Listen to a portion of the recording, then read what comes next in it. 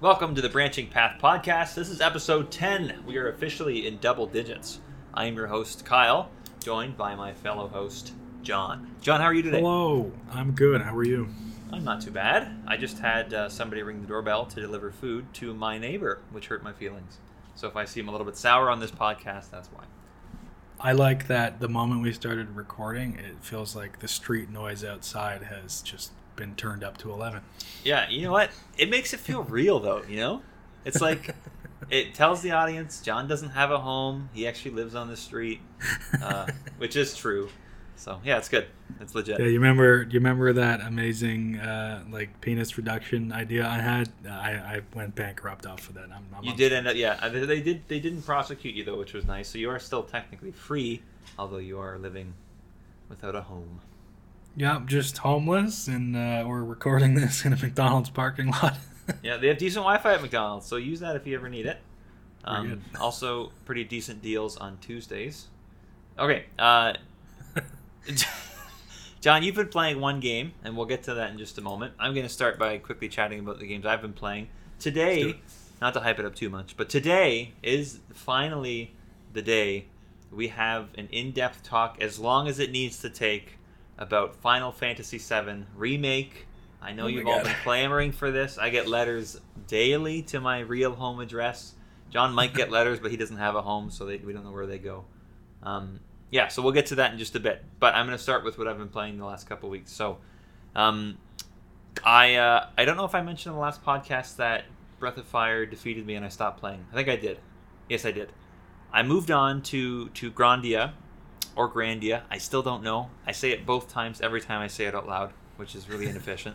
So I'm playing Grandia or Grandia, which is a game that was developed by Game Arts, the people that made one of my favorite games ever, Lunar, which was originally a Sega CD game, got released onto the PlayStation, which is where I played it. So this was after Lunar, and it was the first game they made that was designed first and foremost on, it was Saturn originally, I think, and then it was ported to the PSX. Where Lunar 1 and 2 were both started on the Sega CD. So they were started with kind of older tech and then moved on to newer technology, where this game was developed first and foremost for stuff that could take advantage of some of those early 3D assets. So Grandia is like a 2D character, sprites and stuff on top of a 3D model world. Some of that classic early PSX RPG look. I still think it works pretty damn well. I'm finding it quite charming. It's especially good in Grandia in the towns, because there's a lot of really great detail in like the houses and stuff like that. A lot of really great prop work, and the models still look really good today. One thing Grandia does that I don't love is the dungeons and the I'll just call it the dungeons. They are intentionally designed to be very open and kind of bland and lacking a lot of like geographical detail. And you are meant to kind of use your compass in the game, as well as these little waypoints that give you a bird's eye view of the area to figure your way through it. So you're kind of meant to like navigate more intentionally through a space than maybe a more kind of directed linear path style dungeon in some older games. That might sound nice. It's not executed super well, in my opinion, in this game. It hasn't really sucked the enjoyment out of it enough for me to really hold it against it too much. But that's another area where the 3D starts to look not so pretty, because it'll be kind of large swaths of just bland green grass with the occasional hill, and you know that's kind of about it. So okay. That's where that old 3D style really doesn't lend itself. Is as soon as you have kind of a repeating texture without much to break it up, it starts to get kind of visually boring. Sure.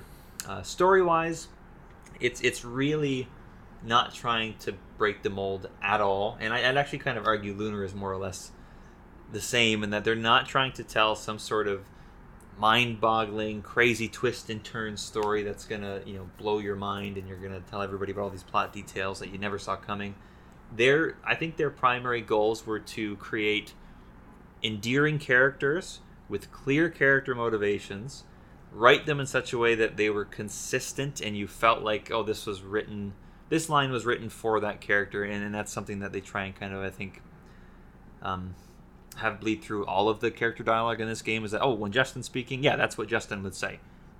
We'll get to translation in a sec, but characters that are endearing, a world that's very inviting and just kind of exciting. I think Lunar did this as well, but there's this sense of my characters just want to go on an adventure. A word I've just learned in Japanese, by the way, it's bolken. So for those learning Japanese at home, our Japanese word of the day is bolken, which is adventure. And like that's kind of their impetus for the journey in the first place is I just want to go see new shit.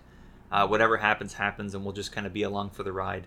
But it's done very tastefully, and again, the characters are so well written and consistent that I just buy it. I totally buy into it, and I buy into what's happening to them. Translation wise, this was handled actually in-house by Sony. Working Designs had originally tried to get their hand on the project. Working Designs was the localization team that had worked on Lunar.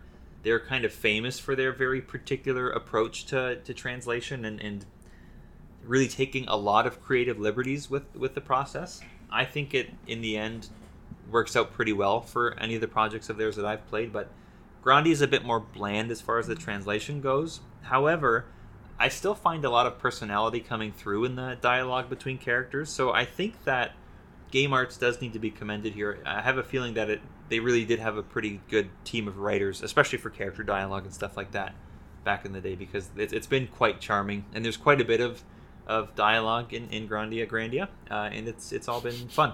Yeah. I won't go into too much more detail. The last thing I want to talk about is the battles. I just want to give a quick shout out to the battle system here. They did this with Lunar. They took a small concept and kind of made it the cornerstone of what makes their battle system unique. And in Lunar, that was range. Your characters had a limited amount of space they could move on the battlefield before they could execute their action. Grandia has the same thing. There is a range limit, so your characters actually have to be able to physically reach the enemy to execute. But there's also a action bar on the very bottom of the screen, and if an enemy is in the kind of final window between starting an action and completing an action, and you hit them with the right move, you'll cancel that action altogether.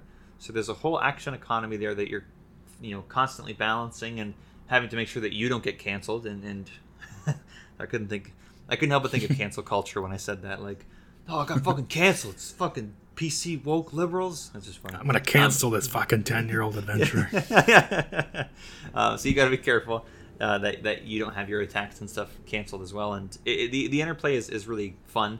It makes even standard encounters not totally mindless. Sometimes they are still a little bit if you're over leveled, but a small change that has wide-ranging implications. I think they've executed it very well. So I'm totally planning to finish this one.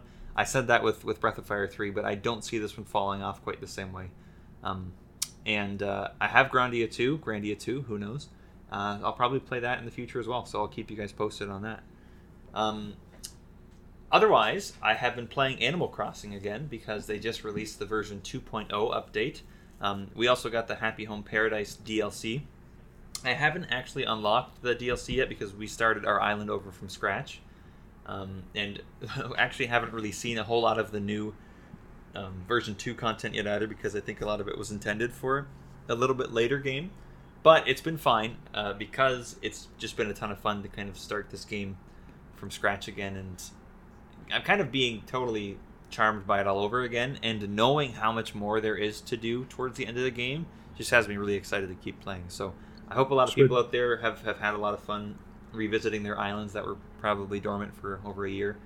I hope their villagers weren't too mad at them. And look forward to some more Animal Crossing talk in the next 2 weeks, because I'm sure I'll be playing a lot of it. And that is about it for games I've played this week. John, you've been playing Final Fantasy VII fucking Remake. That's right.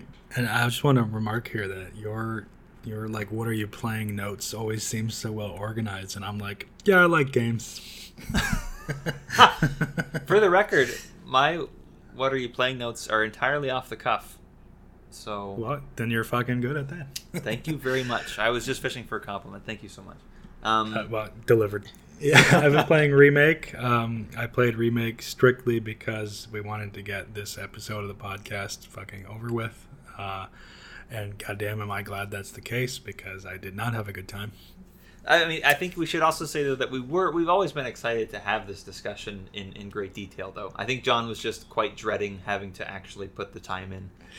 Yes. I knew not new. I had a feeling that I would not enjoy coming back to it. I tried to go in open-minded and just, have what fun I could out of it, and it was the same result. This game just really doesn't gel with me. I don't like much of it, if not most of it. So it was pretty painful to do it again. There are some redeeming moments that we will bring up today. It's not everything in this game is bad. There's some good in there, but alongside that, I decided to play the original Midgar section so I could do some comparisons, and I gotta say the original holds up really well, and in my opinion is a better game than this anyway. So definitely going to talk about that a bit today. Yeah, John wanted us to mention ahead of this discussion that we both went into this game with open minds. I know when we both played it for the first time, we were excited to be impressed and have a fun time. Yes. We both were really positive on the game for the first couple of hours. The bombing mission in particular, the first time around, was a moment of excitement and fun. So we didn't go into this trying to hate the game.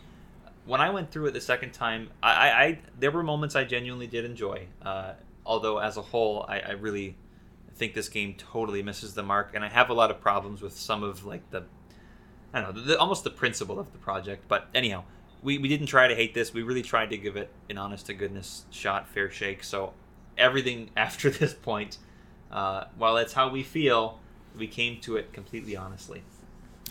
Yeah, I never set out to dislike a game. I'm not a diehard fan of any game. I'll criticize my favorites. All we can do is try to be fair. I'm pretty forgiving of technical issues, so I don't usually bring those up. There's one here that bothered me quite a bit that I'm going to talk about. But I just want the game to win me over, because all we want is to enjoy more games. Like, that's what everybody who games wants, I would think. That's the goal, yeah. Yeah, so I think we're going to start, before nitpicking the hell out of this, going over some of the broad stroke things that we maybe like and mostly didn't like. First and foremost, is Final Fantasy VII Remake a remake? John, what do you think? I'm going to have to say no. Some of these events are straight from the original game, and they are in a higher fidelity, but the overall tone is one that seems to expect that you already know the original game. And given how popular that is and how much people talk about it online, that's not super unreasonable. But labeling it a remake, selling it like a remake, I don't think that's the case, especially towards the end. And if you've played it, then you know how much it's going to deviate there in future installments. But yeah, I wouldn't call it a remake. If anything, it's a reimagining or a sequel. Yeah, I would agree. It's not a remake.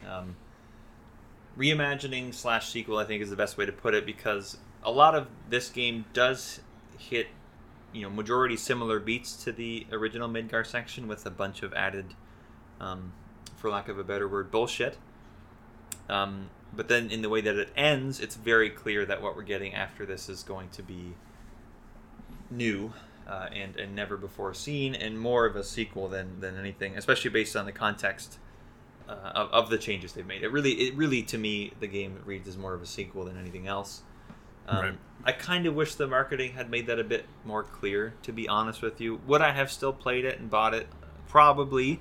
But I have a feeling there would have been some people who maybe were a bit more hesitant and waited to see a bit more about the game if they were told, oh, this is actually a sequel. But you're going to have to trust us on this part.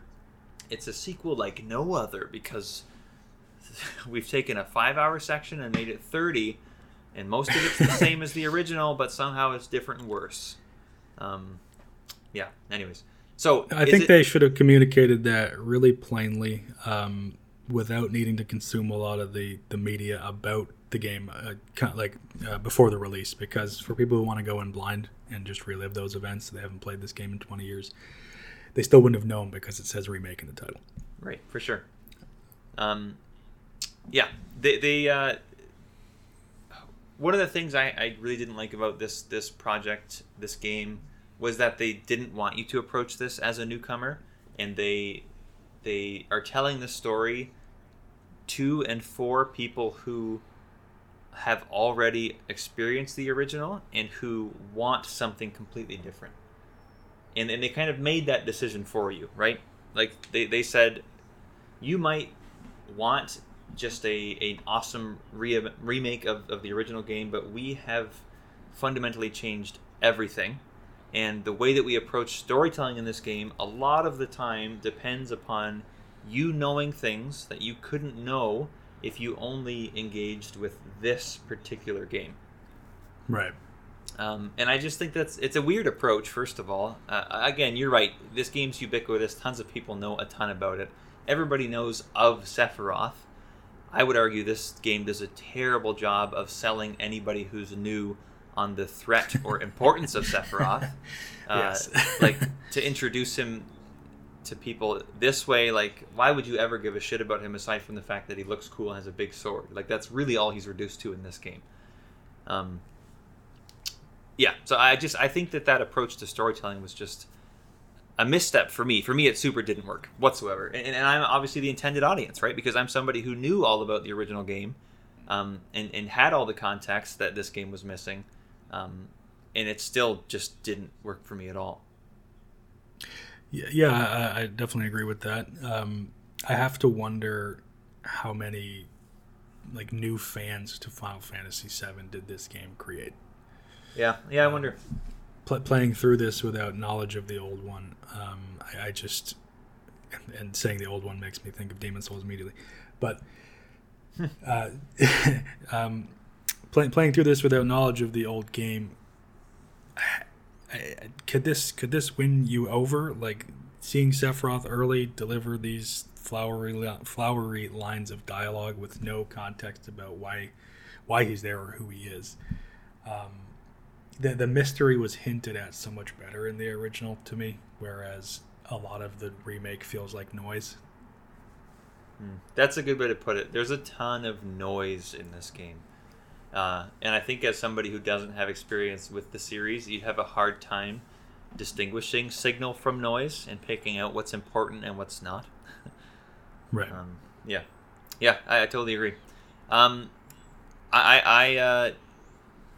I've seen... Okay, I'm going to actually save the whole original vision thing until we've maybe talked a little bit about the story and the whispers and stuff like that, okay? We'll come back to, was this their original vision? John has some thoughts on that, and I've got a conspiracy theory to share with you later. Final Fantasy VII Remake is, if not the most self-indulgent game out there, I think one of the most self-indulgent games out there. It's really, really high on its own legacy, and it kind of buys its own bullshit at every stop. I don't think they ever stopped to ask themselves, is what we're writing actually good? Because they felt they didn't need to, because they had the legacy of FF7 on their side, and anything with Final Fantasy VII in the title couldn't possibly be bad. I have a feeling they are the people on this team, especially like the high level people making decisions, didn't have the ability, or maybe just didn't want to, or didn't feel the need to step back and kind of look at this not in the vacuum of Final Fantasy VII, but just as a game and a story on its own. We have a couple examples that we wrote down here of some of the self-indulgence. We'll maybe get to some of those when we go through our nitpicky, detail-ridden stuff. But would you agree that this is a self-indulgent game, John? Oh, definitely. And I think my main argument for that would just be that so much of the new stuff that was added has no value. Yes. I didn't learn key details about the world through a lot of this shitty side content. What they've done is bloat the original story and pad the gameplay to sell you a full-price, full-length game. Yep. Which, by the way, if you skip all the side shit, you can beat this in like 21 hours. So, it's bloat and noise to me is the best way I can say it, I guess. I would definitely agree it's self-indulgent because they want you to spend more time in this world, but they don't seemingly want you to do that in a way that adds value to the world. There isn't really anything I learned or any new character that I fell in love with because they wrote them so well. It's just bloat. Yeah, that's again well said. they didn't make me a new fan of anyone here, right? Like, right. None of this new content made me like, oh, I really love the mayor now. That never happened, not once. Yeah, the mayor. The mayor. The mayo? I'm sorry, we don't have mayonnaise. Oh, God. 10 out of 10. Interestingly enough, that works in Japanese because the word for mayor in Japanese is very similar to mayor as well. It it kind of blew my mind because I played it with the Japanese voice acting, so I was surprised to see that little wordplay worked the same without having to retranslate a whole lot of it. Anyways. Interesting. Anyways, one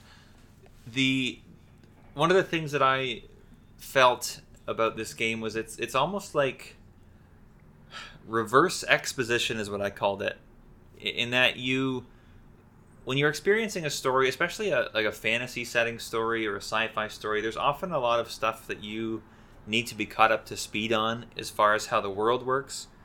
The way that's often delivered is with exposition, and that is explained to you, or rather it's explained to you through another character. So there's almost always another character who doesn't know the same things you, the reader, listener, watcher, whatever, don't know. So it's explained to them, and now it's explained to you, you understand. If it's done too much, heavy exposition is usually kind of looked down upon as a bit of a lazy writing tool.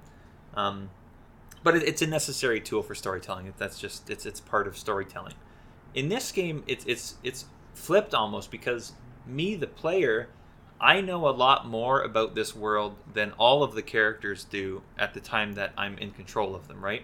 And where this really stood out to me more than anything was the final confrontation with Sephiroth, where he comes out of that portal and just says, like, come on in, we're going to have a fight, basically. And everybody's like, has the psych up for the final battle moment. Nobody except for Cloud really has any fucking clue who this guy is or why he matters, right? They all care about Shinra, this evil corporation who's sucking the life out of the planet. But for some reason, everybody's super on board to just murk this new guy they don't know anything about. It just didn't. I wasn't sold on it at all, because again, they're writing it from a perspective that, but it doesn't matter. The characters don't know and don't really have any stakes in this. The player knows. The player knows Sephiroth is the bad guy. So obviously they're not going to question it, right? So the game is begging to have, frankly, just for better writing, but it's begging to have some proper exposition so your characters are caught up to speed on what the fuck is going on, and it's not relying on you, the player, knowing and just assuming that, okay, everybody's going to do it because they're friends with Cloud. I just thought it was really weak. Right, and the moment in Calm Village where Cloud fills the party in is chronologically after this game. So there's no way they could know the fucking unstoppable force they're looking at right now. And just how dangerous this fucking guy is. Well, they don't even know the stakes here. They don't know what the danger they're walking into. Right. So it just takes a lot of the punch out of it. Yeah. Exactly. And a moment for me, similar to your Sephiroth description here, would be when Aerith shows Red 13 what's going on by touching his head. Mm-hmm. And his eyes go wide, and suddenly, and I would argue also that the other person who knows what's going on is Aerith. And now I would argue also Red, because it seems like from that scene what we're meant to infer is that Aerith really filled him in with this fucking Final Fantasy mind meld about the potential future, and that's what's implied to me anyway. 100%. You know, Red's eyes go wide, and suddenly he's aware of the Cetra and probably the danger that Sephiroth poses. And if that is the case, you would think that would be a fucking, halt everything moment. We have to explain to the rest of the party what we're asking them to do. Yes. By fighting this fucking guy or continue this. But it never happens. Why would keeping them in the dark make any sense? Yeah, and and now that they've seen what's possible here with the Whispers, or just their existence and the fact that they can be killed, all that stuff, you would think that would be a great time for Aerith to finally fill them in on everything she knows and what could happen later. Especially since by the end of the game, when you've killed those arbiters, whatever they're called, beaten Sephiroth, all that crap, it's made very clear that they're going to deviate now. Right. Yeah, I definitely agree with what you're saying there. They're walking into danger that they're not made of. Go ahead, finish your point there. I was just going to say, so let's quickly talk about one big central change to this game, and the writing trick that they use to explain away everything they've done differently, very clumsily, okay? And that is something called the Whispers. So there are these ugly-looking hooded Kingdom Hearts-ass ghost things that are called Whispers. They're Dementors. They're Dementors, but they remind me so much of Kingdom Hearts with those hoods. Anyways, whatever. They look dumb and I don't like them, but their whole purpose in the game is that they are keeping everybody on track to follow the exact same like Destiny storyline of the original game, okay? So whenever Cloud tries to kind of stray from the path and maybe murder somebody he wouldn't have originally tried to murder, like Reno, for example, the Whispers come and they stop him, and they say, no, in the original game, you did not kill Reno here, so don't do that right now. It comes off really weird, and just, again, clumsy when they finally get around to explaining what that all means. But Aerith, apparently, it's implied anyways, and this is what I understood, knows about the possible future that they're heading into, okay? Right. That possible future being the conclusion and the events of the original game. Right? Yes. Fair to say, right? Like that's what Sephiroth is trying to change. That's how I would read that, yeah. Yeah. So she shares that with Red 13, okay? The two of them are aware of a possible future, or the course they're on right now, in which Sephiroth is defeated, he summons a meteor, and it does damage the world. It's unclear if humanity is killed out or not, but by the end of Final Fantasy VII, the original game, you see some Red 13. It might be Red 13, it might just be somebody of his species, but anyways, a dog thing with two little pups beside him, and they come and look at like a totally overgrown with plants and stuff Midgar. So the ending of Final Fantasy VII is already super kind of abstract and not clear. It's a bit vague as to what happened, right? So we don't really know what we're trying to change here, right? Like, we don't know the outcome of the end of Final Fantasy VII because it's left intentionally vague. So I don't know if changing the destiny of that ending is even a good thing as a player. I'm not even really sold on why we need to do it, frankly. Fair enough. If Aerith and Red 13, or Nanaki is his actual name for people who have played the original game... Men of culture. Women of culture. People of culture. I got there in the end. I'm gonna take that soundbite, and that's gonna be part of our new intro. I love that.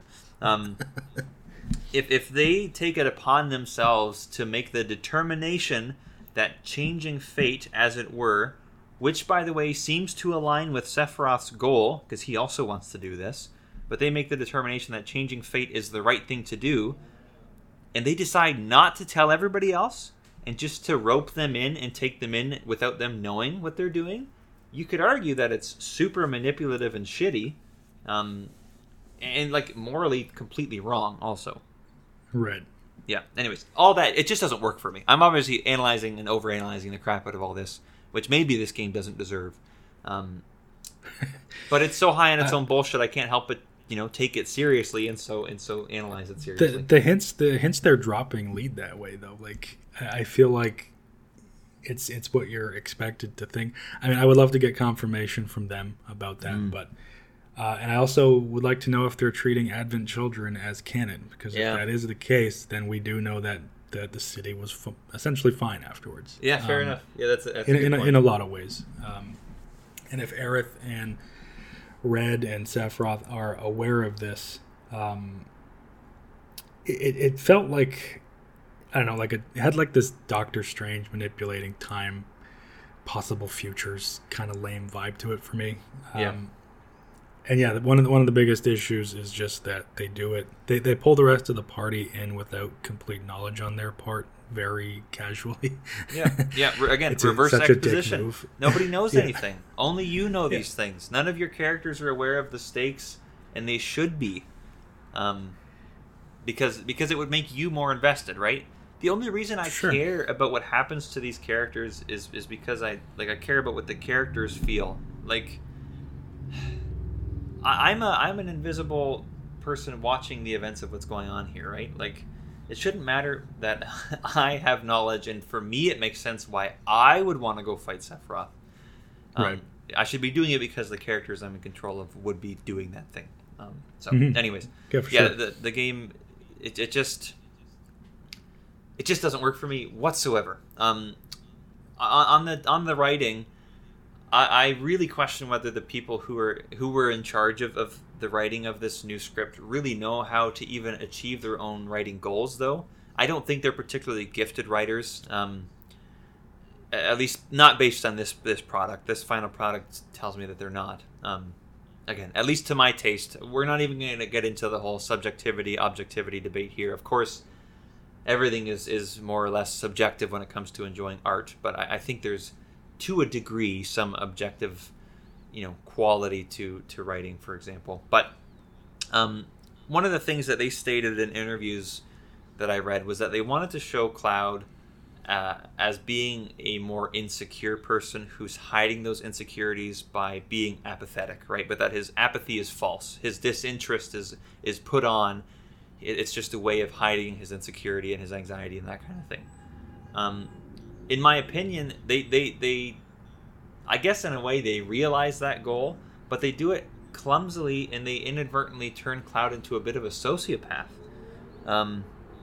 Because in writing him that way, the scenes they choose to show that make him seem like he does not know how to interact with other human beings in such a way that somebody with empathy and compassion would interact with other human beings. Hence the term sociopath. I wasn't just being funny. I really think he comes off as a sociopath. The example, of course, is the scene where Barrett thinks his daughter is dead. We'll come back to that, I think, later in a bit more detail when we do our play-by-play. Sure. But I think there are lots of examples in this game of just the writing being lacking, and them, their stated goals even, I think that they did a poor job of accomplishing. John, let's talk about your theory on this being or not your theory, but just your take on this being their original vision. Because they've said in interviews that, and when I say they, I think I've mostly heard things that Tetsuya Nomura has said, who was the original character designer for Final Fantasy VII. He's one of the 3 directors for this project now. Sure. He has said that this game is like really what they had truly envisioned and imagined for Final Fantasy VII PSX in the 1990s. This is what they would have done if they'd had the time and the resources. John, you said you were a bit skeptical of that. I don't buy that for a moment. That sounds like the marketing department speaking through them. The reason I say that is you're not going to work at a company and then say to the world about your new product, it's not quite what we had in mind, but we think it turned out fine. That's not what they're going to do. They're going to say this is Final Fantasy VII the way we always wanted people to experience it, which I think is bullshit because they're relying on, or seemingly relying on, previous knowledge, right? Which means they want you to experience the old one too. And also, I think this is a great argument for how classic RPGs of the past hold up really well because the shot callers of the time and the decisions that they made of what to cut and what not to cut resulted in better games. Sorry, you said I heard shock callers, so I just want to clarify. John said shot callers. People who called the shots. Yes. Yeah. The people in charge. Director of the original was Yoshinori Kitase. Yeah. Previous Final Fantasies, it was Hironobu Sakaguchi. We remember those really fondly for many reasons, but the decisions that they made resulted in some really great games that made Final Fantasy what it is today. And I think whoever, or however many people, whoever they are, whoever's calling the shots right now, the decisions that they're making are resulting in really messy narratives and gameplay decisions too. That's not even. We're gonna get into some of the bullshit. No, we haven't even touched on that. Jesus, we barely even talked about it in the pre-talk. Oh God.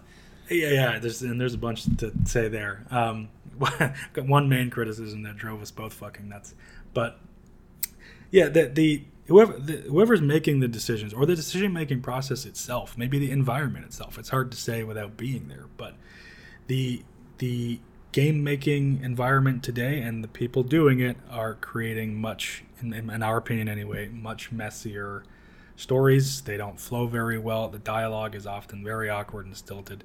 And there's plenty of bad writing in the original, but that was also translated by one person.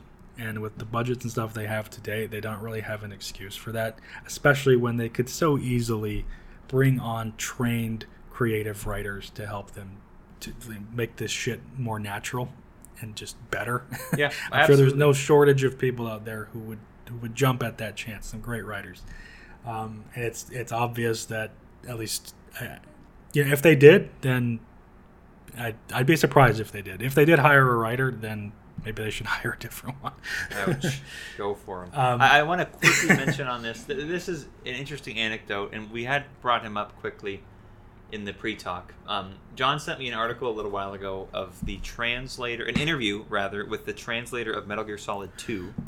Oh, yes.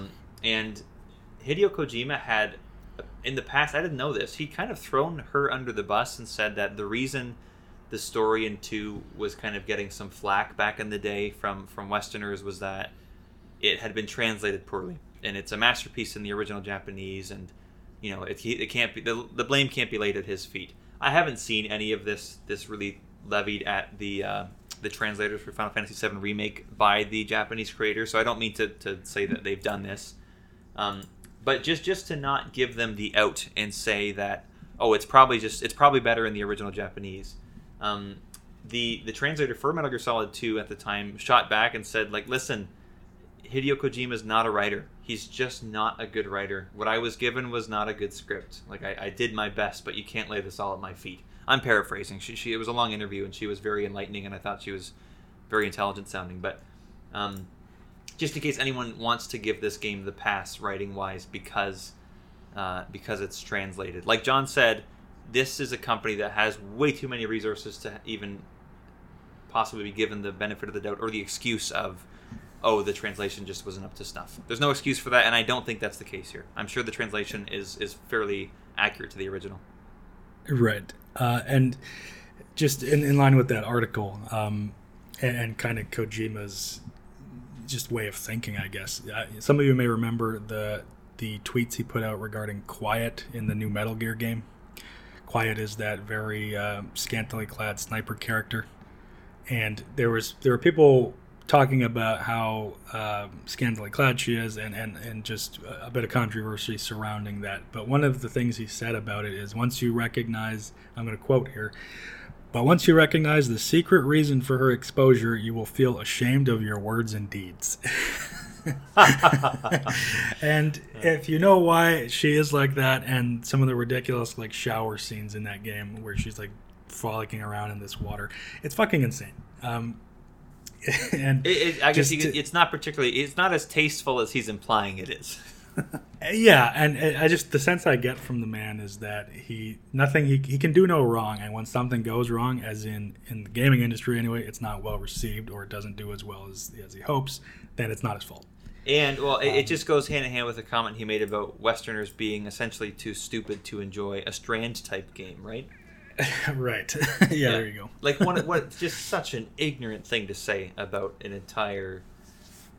Anyways, we'll leave it at that. But yes, John and I get the sense that the team in charge of this game has too much like myth built up around them, and they have their name on too many projects that have too much clout and goodwill, and they're just not really held to the same standard that somebody without their history would be.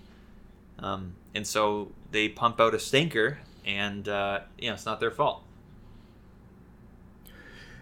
It's the way what the attitude seems to be today, anyway. The point I was trying to make about the environment of like making games too is just that games of this scale are not solo efforts, obviously. So if one key person is missing from this equation, one key person who might steer these things in the direction that is better for us, the player, in the end, if that person is missing, it makes a huge difference. So 20 plus years later, the original team is obviously not together. Some of those key people are no doubt missing, and I think it shows in the result. Yeah. I mean, it's a good indicator that Like, yeah, there was a core team at Squaresoft, then Square Enix, that was responsible for a lot of these games that we see today, even with today's lenses, as masterpieces, right? Games that we've gone back and played that totally hold up. Right. Yeah, they do not have the same magic that they did 10, 15, 20 years ago. And I hate to sound like an old complainy bitch, but yeah, like they're just, especially, like, well, again, we haven't even got to the gameplay, but they just put out messy narratives. And like, this game is not alone in that, right? Final Fantasy 15 is another great example of, like, just one of the messiest narratives ever. Yeah, and time doesn't seem to fix these problems, right? It seems to happen with a lot of their modern day projects. So, but yeah, I don't want to speculate too much on what it's like for them making these things. That all we can really talk about is what we've got, and neither of us really like this thing. So, why don't we start diving into that? Yeah, let me quickly talk. I'm going to do one more thing, and then we'll do our deep dive nitpick scene by scene, big complain fest. That's what I'm going to call the episode. The last thing I wanted to touch on before we go into our nitpicking and then eventually our conclusion is just some of the themes. And you had a really good point here, John. So the original game, John's been playing it, and I can't wait to hear some of your comparisons there. But some of the themes that come to mind are environmentalism, capitalism and greed, and its kind of long-ranging effects, the effects of, profitability is kind of the number one concern, and everything else is secondary. Unreliable narrators and identity crises with Cloud and his whole issue, PTSD, and its effects on a person and how it can change their relationship with the world around them. And John, you said that this game, because it's such a zoomed in look at one part of the game, they end up losing a lot of their overall message in the details. Yeah, we're taking such a close look at Midgar now that all of the noise that they've had to add to make this game longer do nothing but, what's the word I'm looking obscure? I guess obscure, distract you from the continuing the message that you feel more clearly in the original, because you get to it faster. Yep. The original Midgar section is not very long, and my argument here isn't that the original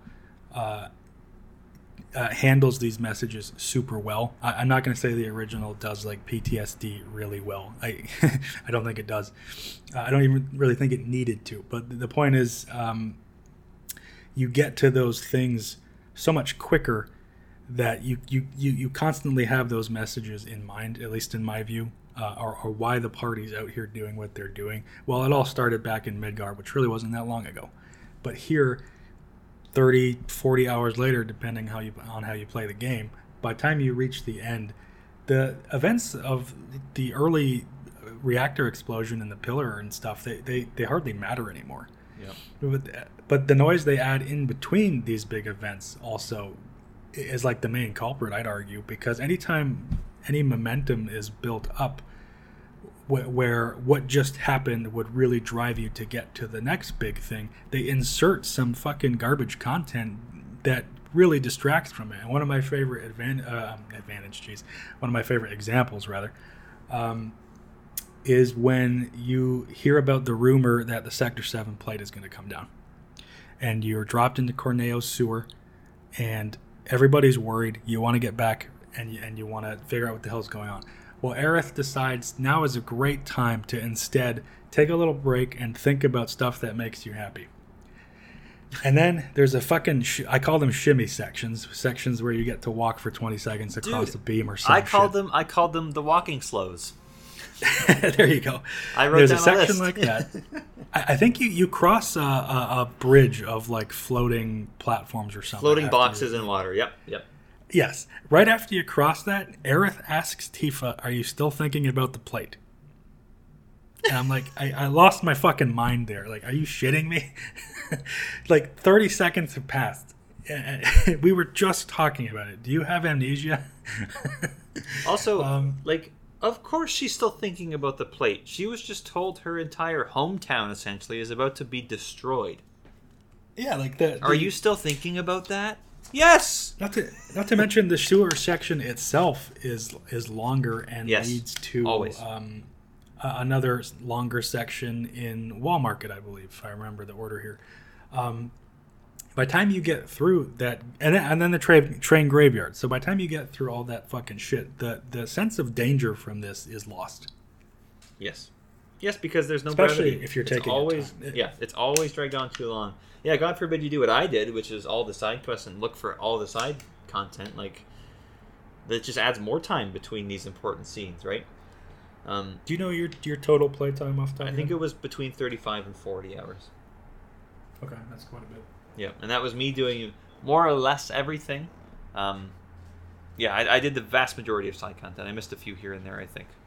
I got everybody's best weapon except for Tifa because it was a missable, and I couldn't go back and get it until after I beat the game, and I did not want to play more of the game after I beat the game. So let's compare that, actually, because I did not finish. I got to the battle where you're about to fight the Arbiters and then Sephiroth. John literally got to the final confrontation, and his brain broke, and he couldn't continue. He tried to press forward on the analog stick. He sent me a video, but for whatever reason, he kept slamming the analog stick backwards, and then his controller he'd snap in half. So he went through like 6 controllers. Brutal. It's it's very expensive. Yeah. And I'm homeless now, so I can't afford it. I got to the end, and it just I cared so little about what happens here. I already know they're going to deviate from a better story, and they've done nothing to make me give a shit about what's coming. And plus, I've already seen it. Jake is a big fan of this game, and we've talked about it. And he's told me about the events. I know he's excited for part 2, and that's great. So I already knew what happens, and I wasn't excited for it, so I just fucking shut that shit off. But playing almost exclusively story content on easy mode, I had about 20 hours of playtime total.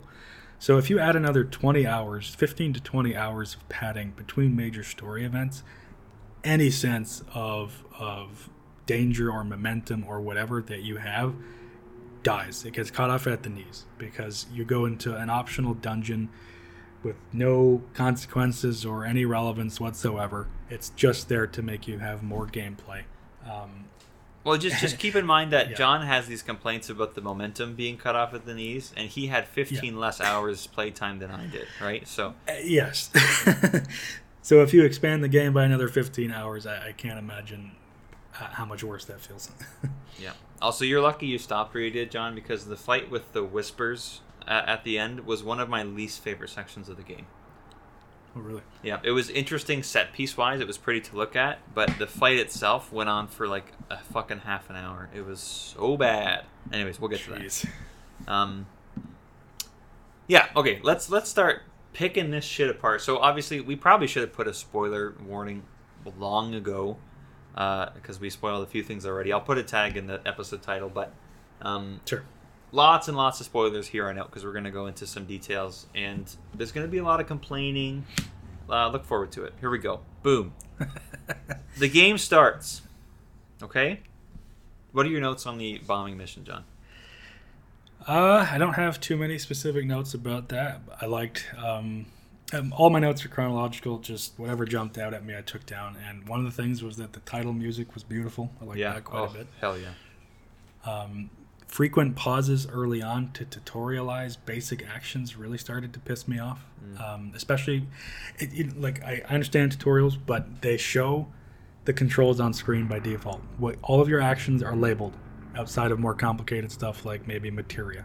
And so tutorializing that is fine, but you don't have to show me how to guard. You've already told me on screen that R1 is the fucking block button. Right. So when they kept bringing those up and it pauses gameplay, I was getting a little annoyed. So it didn't start me off on the greatest foot. But again, that's almost like a technical thing, and it's kind of expected these days that you do that. So I'm not going to hold that against them.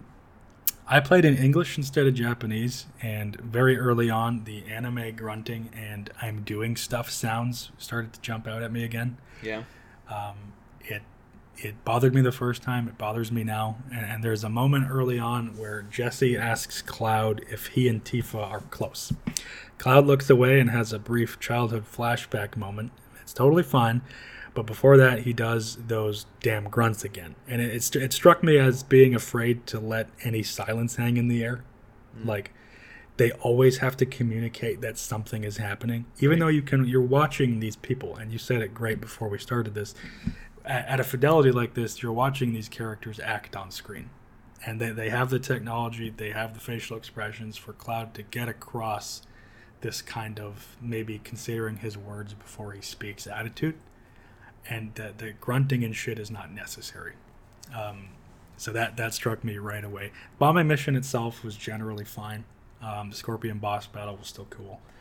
I did like that Jessie is right away becoming more of a character. She's I didn't like her so much the first time, but playing again, she started to grow on me more. I kind of liked the flirtatiousness with Cloud. I was happy to see that go on. But bombing mission for me was fine. And before we get into Midgar after that, I'll let you get your thoughts out here.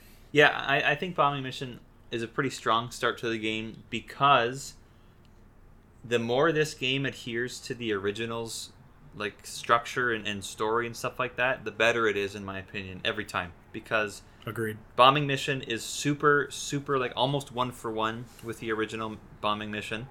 The music is all the same, which is huge because you're hearing the amazing soundtrack from Nobuo Uematsu that you remember, and you're not hearing some shitty incidental song that you're barely supposed to notice and is new. I don't really care for a lot of the new music. Agreed. So it's firing on all cylinders. It's short enough that you're not like the urgency is there the whole time. I felt. And again, you're hearing the awesome soundtrack, but now, reorchestrated and everything, and it sounds really, really good. So I think the game opens pretty damn strong. Yeah, I agree. Actually, in general, I found the Avalanche group pretty endearing, especially in that first hour or so with the bombing mission. I thought it was a pretty damn good introduction to Wedge and Jessie and Biggs and stuff. Mm-hmm. So, yeah, bombing mission, it starts off pretty good. When we played it the first time, I remember you and I both messaging about how, yeah, that was awesome. Really solid opener. And then things go to shit. Before we move on, though, playing the original again, there is a more chilling atmosphere in the reactor sections. Yeah, fair. I can imagine. Yeah, that is to me missing in Remake. And with a free camera, and they're not focusing you on the whole scene. They do like in a pre-rendered classic RPG. You see so much at once because your view is often very zoomed out. Yeah. So I get that they probably couldn't do that perfectly. I feel like they could have done it with a cutscene, but that vibe to me was missing. And it was missing from the other reactors also. I see. Atmosphere in this game and mood is actually something we'll touch on a little bit when we get to the Sector 7 too, because I have some complaints there. But all right. Yeah, fair enough. How long would you say that bombing mission took in Final Fantasy VII on the PSX? Ooh, jeez. 20 minutes, half an hour? Probably less. Maybe around there, because I know I did some grinding on soldiers early for fun. Oh, okay. But yeah, it's not very long. Okay. I'd say if you're just running through it for story, you could probably do it in like 10, 15 minutes. Yeah. Okay, whereas in the remake, it's probably a good hour or so, right? Yeah, it's a bigger chunk for sure. Okay. All right. So after you get out of the reactor that you've blown up, and then of course they do make a change here right away, right? They have it so that the reason the explosion is as big as it was is because Shinra knows that you're going to be doing this and kind of makes it look like you're being more destructive than you intended to be. Right. So anyhow, that's a small change in the grand scheme of things. A little bit of a flavored change and gives a bit more intrigue, I guess. Makes Shinra a bit more of this kind of all-knowing corporate entity. I was okay with it. Yeah, you could argue that makes them more competent as bad guys. Yeah, for sure. Yeah. So, but already they are changing stuff pretty quick. Right. So right away after you get out of the bombing mission, just a slow meandering section through the rubble of the sector that the reactor you just blew up was in. Do you want to get into that, or do you want? Well, I'm just gonna. I just remember in like it's fine showing some of the destruction and stuff like that. I really felt like a lot of this game could just be a cutscene, but instead they make me walk through it slow. Yes. Right? Yes, there's a lot of that. This is a problem with, I think, a lot of AAA games nowadays. Like Red Dead Redemption 2 is notorious for this. There's tons of important character dialogue and story moments that you basically are walking or riding a horse for, and you just have to hold forward. And I'm just so sick of that instinct. Just give me a cutscene.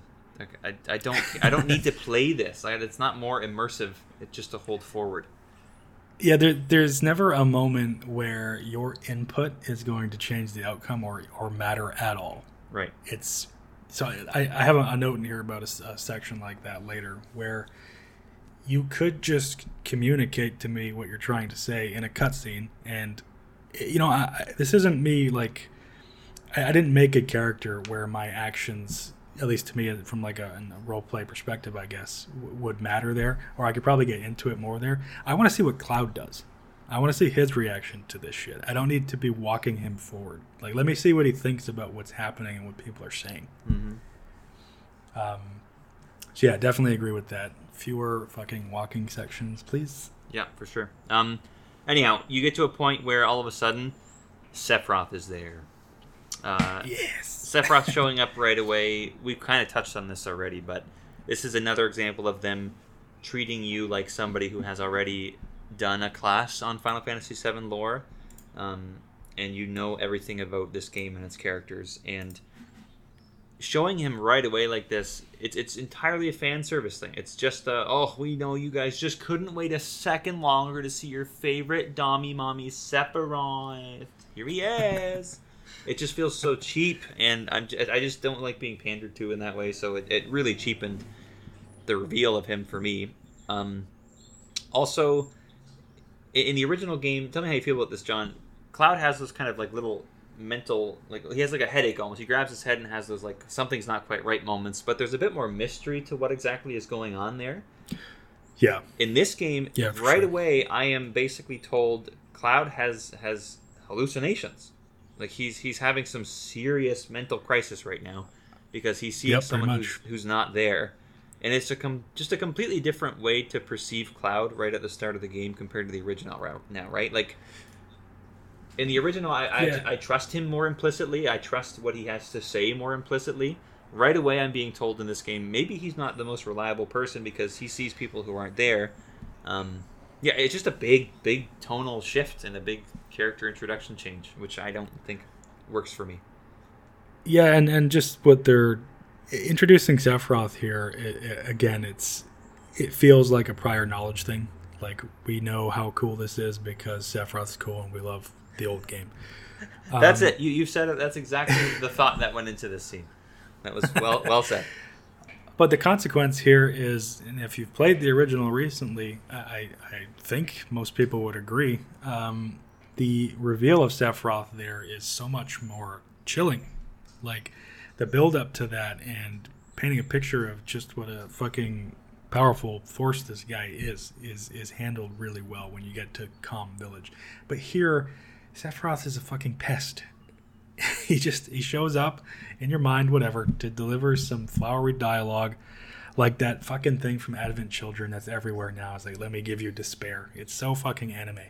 And there's a similar line in here about power and suffering that I'll make fun of later. But it really cheapened the character. It kind of ruined Sephiroth in this game because he's everywhere.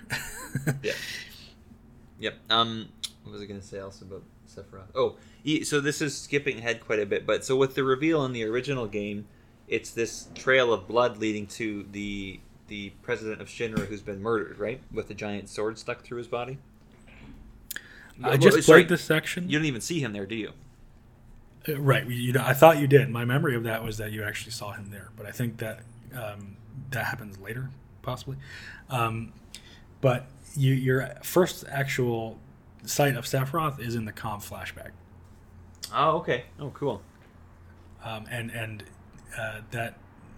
You're in Calm Village and you're flashing back to Nibelheim. Right. So, meaning you also get to have that scene with him in a battle then too, right? Yes, you get right away they establish what a fucking monster this guy is when he two-shots a dragon. Yeah.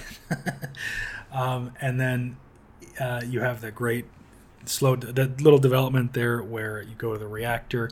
Sephiroth manages, or I'm failing to explain this, but Sephiroth sees what Hojo is doing by putting people, or it might be guessed at this point, but what's happening with people submerged in Mako, how they're turning into monsters, and he has his freak out moment. Again, this is a great time to criticize the original. That could have been developed more. The sudden freak out there, they could have developed that a bit more with a more gradual, I don't even know how to word it, but of Sephiroth building up to questioning just what he is, but suddenly to flip like on a dime there, and suddenly he's a bad guy. I thought that was a little. We're clearly missing a lot of context for him there, right? Like we don't have a lot of his backstory explained there, even in the original. Yes, and this would have been a great thing for the remake series to expand on. Yeah. Or like even if it was just the Midgar section.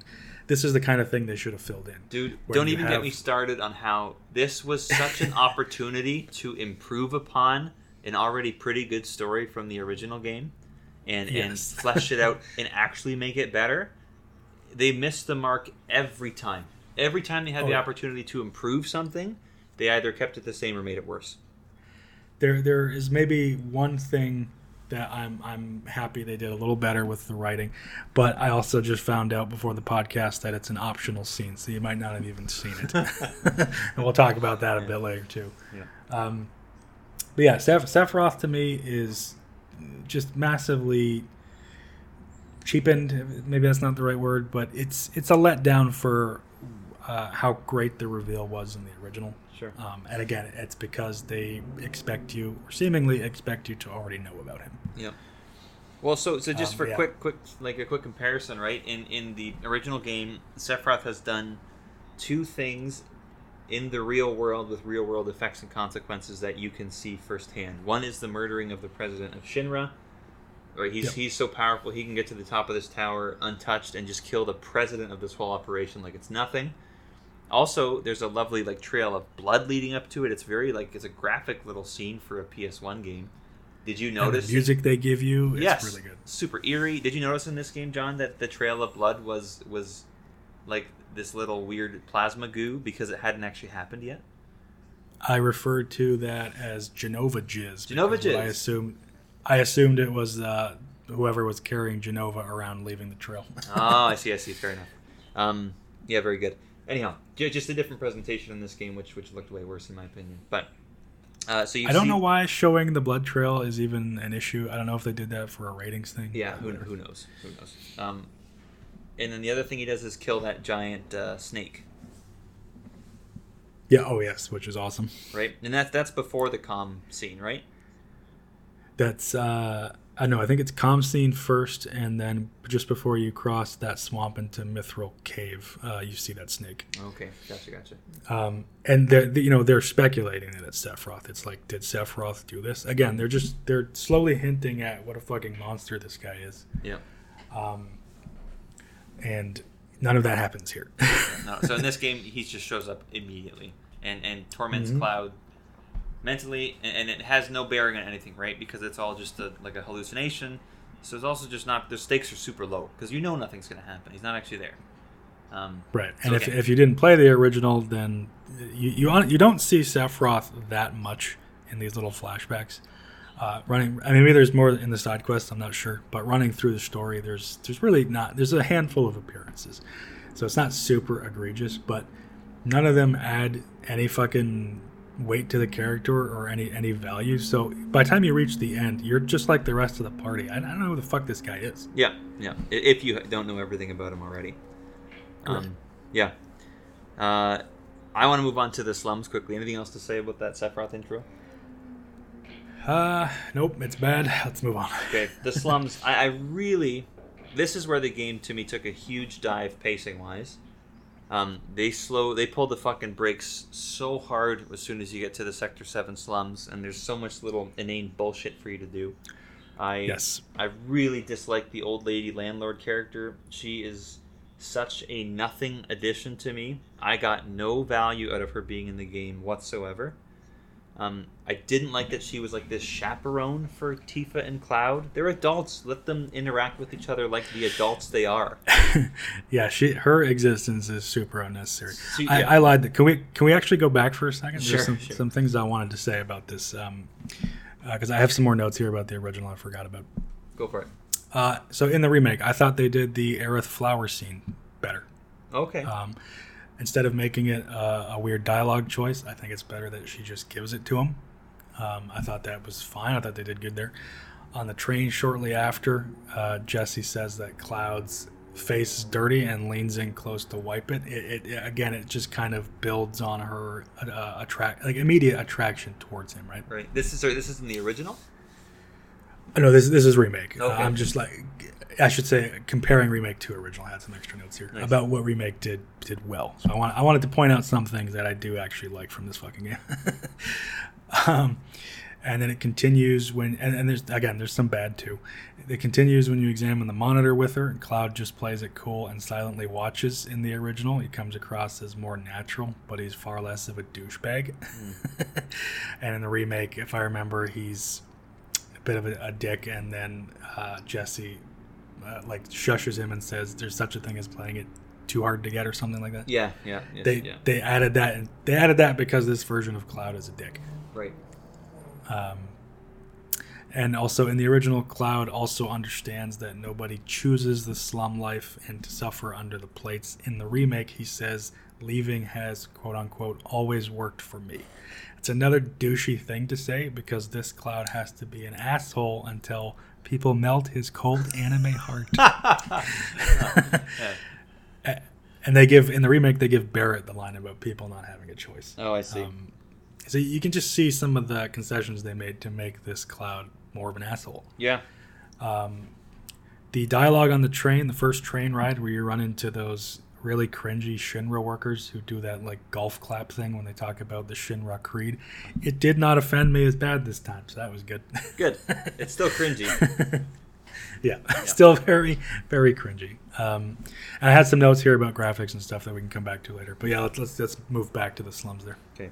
One of the other things I really didn't like about the slums was in the original game, you really get this oppressive, everything is dark here all the time because we're under the plate. There's really no natural sunlight. It's just these big bulbs that they put up there for us to have some light to see by. And that's just the design or the style, right? It just feels darker and grungier.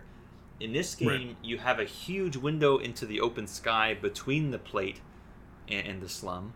And there's just a bunch of natural sunlight shining down into the scene all the time. It's super brightly lit. It's just a completely different tone change.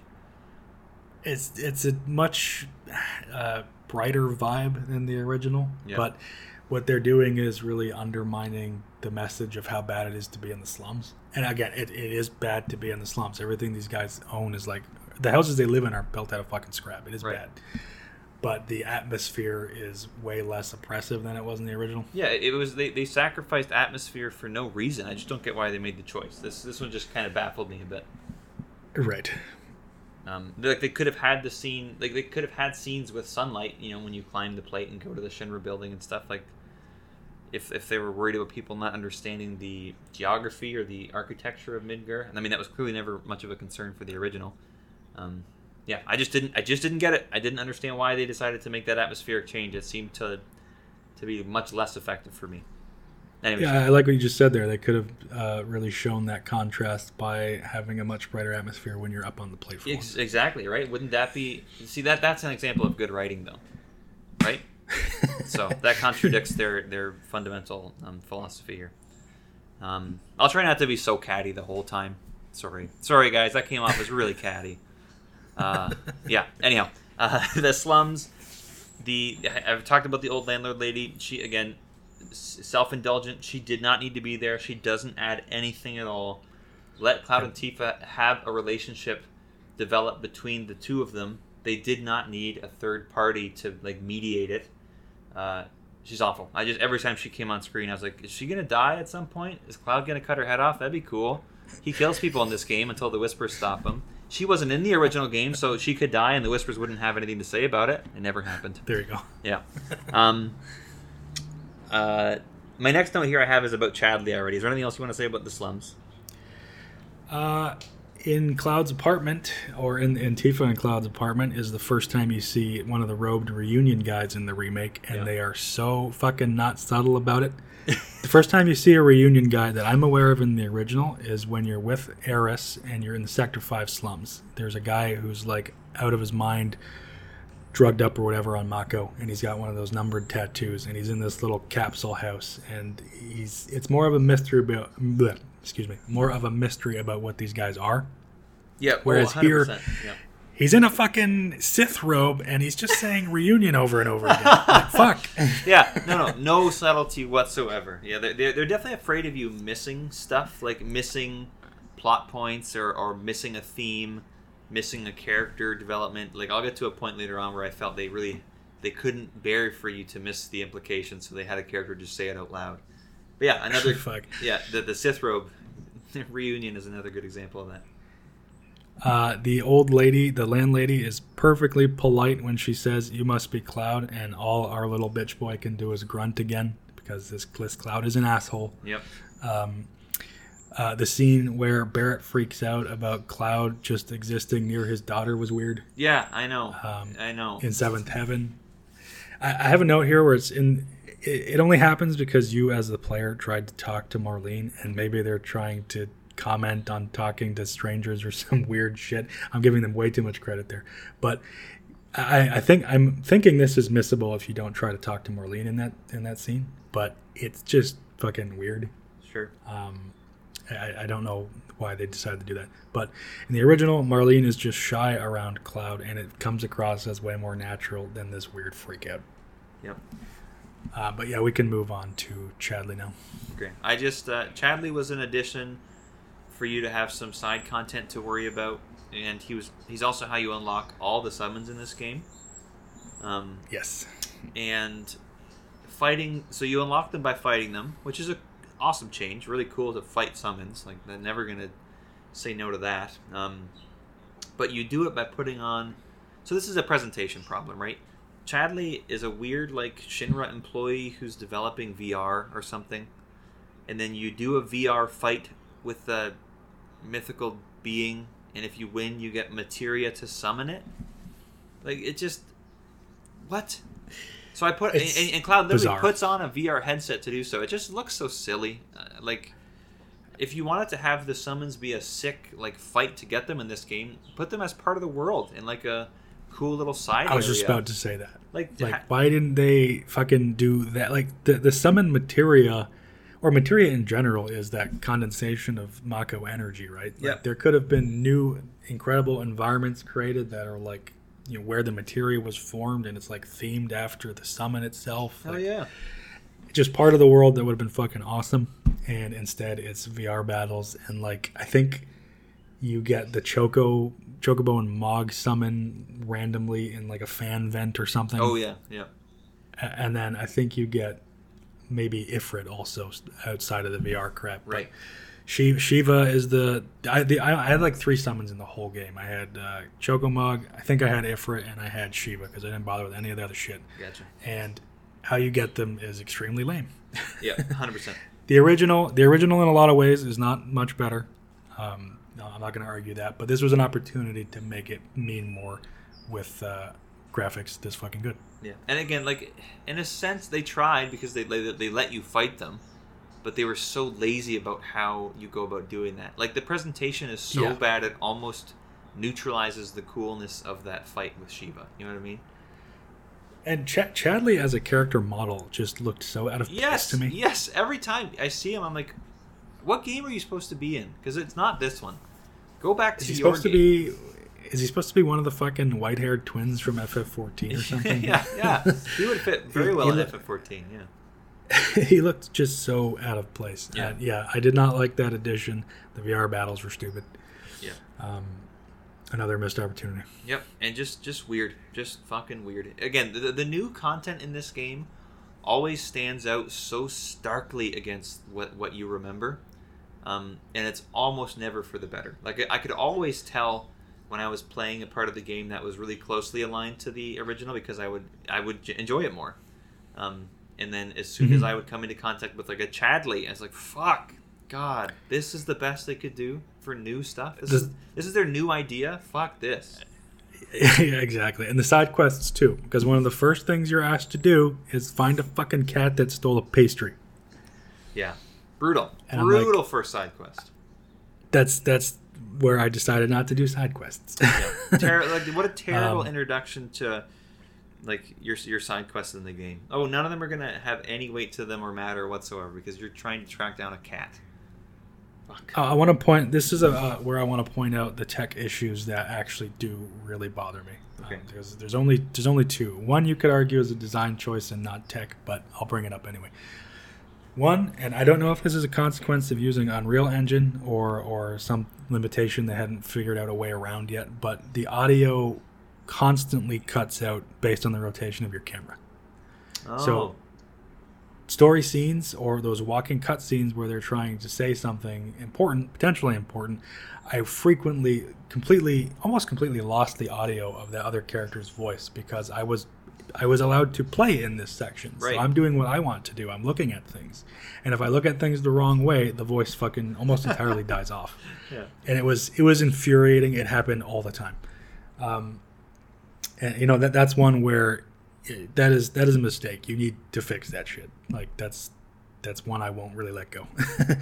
Number two, not really a tech issue, but again, during those walking scenes, none of the NPC dialogue, the incidental shit of all the people surrounding you, is muted or cut off. So they are constantly talking loudly over Tifa, for example. Right. They're walking around collecting filters. Yep. So I don't know about you, but I can't really pay attention to what she's saying while this other asshole is screaming in my ear about some shit. And that happened all the time. Yeah, for sure. So it was definitely less of an issue for me playing in Japanese because I didn't understand it. For the most part, right? I did hear a word here and there that I knew, but I really wasn't translating the sentences in my head. So it was pretty easy for me to kind of just hear it as background noise and then just read the text on the bottom of the screen of whatever Tifa was saying. But yes, I remember one of your complaints when we played this back the first time a year ago, but I remember feeling the same way in English is everybody's talking all the time. It's really hard to like listen to who you want to listen to. Oh, yeah, and it never stops. Like they will repeat their dialogue if you stand near them, and it's on a loop endlessly. So instead of going up and talking to an NPC and seeing what they have to say, they're constantly saying it. Yep. And it really, in a lot of ways, it can kill the atmosphere in some areas. You know, a quiet moment is ruined by these fucking dudes who never shut up. Yeah. And the worst offender though is when someone important to the story is trying to say something that might develop their character a bit, or just might be something fun that could help you get in the game. It's frequently interrupted by this crap. Yeah. You lose. Yeah, you lose out because of it. The game is the product is worse because of it. Yeah, right. Disappointing decision, frankly. After the slums, I started complaining about the music here. I think I've said this previously, but I like some of the new arrangements for the music in this game. I think that they're way too sparing with the game's original soundtrack, and you're hearing way too much new stuff, which just isn't nearly as good. It's not even close to the same quality. Well, it's funny you say that because I'm coming back to the noise comment. It sounds like more noise. Like the best parts of the music I'm hearing are the parts that remind me of the original. Yes, exactly right. No, that's what I'm saying. Like every time you hear music from the original, you're like, hell yeah, something familiar that's awesome and actually serves the atmosphere.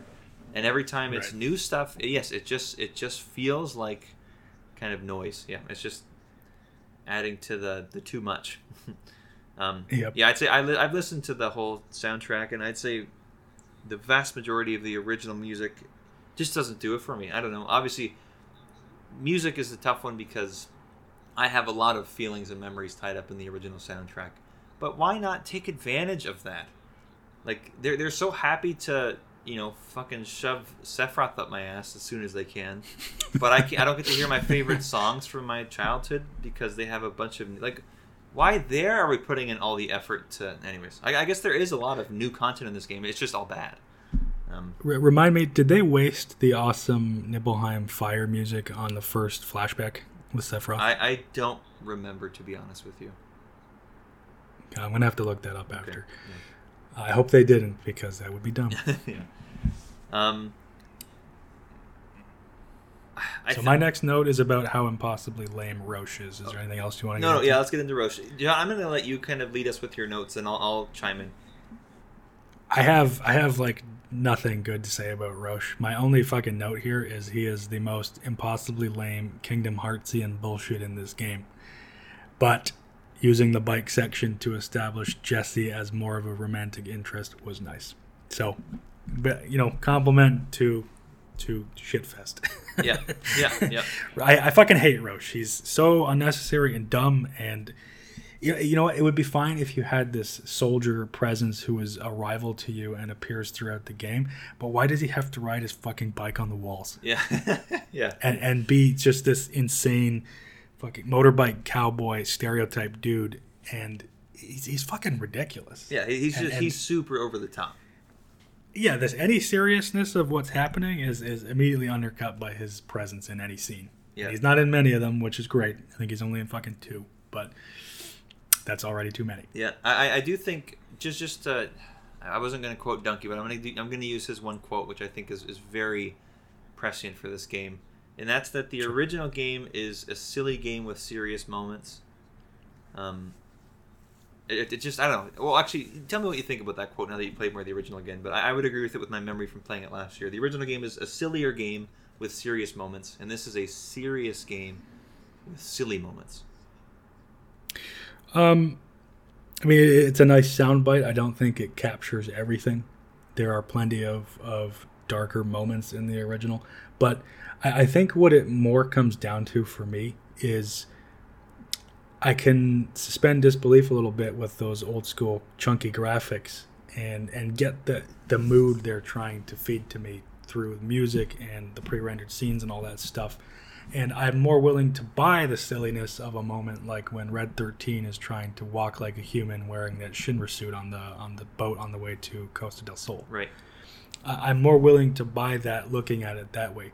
And we were talking about this a little bit before we started, but I do understand why they made some of the choices they did, because I don't think the original Final Fantasy VII would work looking like this. Right. I don't think anyone would buy those silly scenes presented this way with people that are so close to human. Do you know what I mean? Yeah, I do.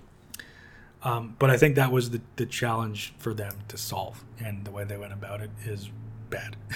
Yeah. We'll get to our conspiracy theory at the end, but yeah, fair enough. Just to finish that up, and we're going to get to this section a little later, but I would say we'll save it. We'll revisit that comment. Remind me to revisit that when we get to Wall Market. Okay, sounds good. So next is Wall Market. No, I'm just kidding. No, the next thing I have is just commenting about how fucking insane the slow walking is in the Jesse's house section. Dude, the Jesse's house slow walk, like, oh my God, hurt my brain. I was like, why am I moving so slow? Dude, there's this that when you're in her dad's room, yep, the speed you have to walk, and even before that, when you're walking through the little alley to get to the door, is so fucking slow. The alley really was just too much for me. But anyways, yeah. I was also bothered a little bit about the gameplay here, just because when you inspect the supervisor suit hanging there to get the card, because it took me a while to remember to do that. And after you inspect it, there's a line about her dad being a maintenance supervisor. But if that line had come about more naturally before that, it would hint at what you're supposed to do in this fucking room.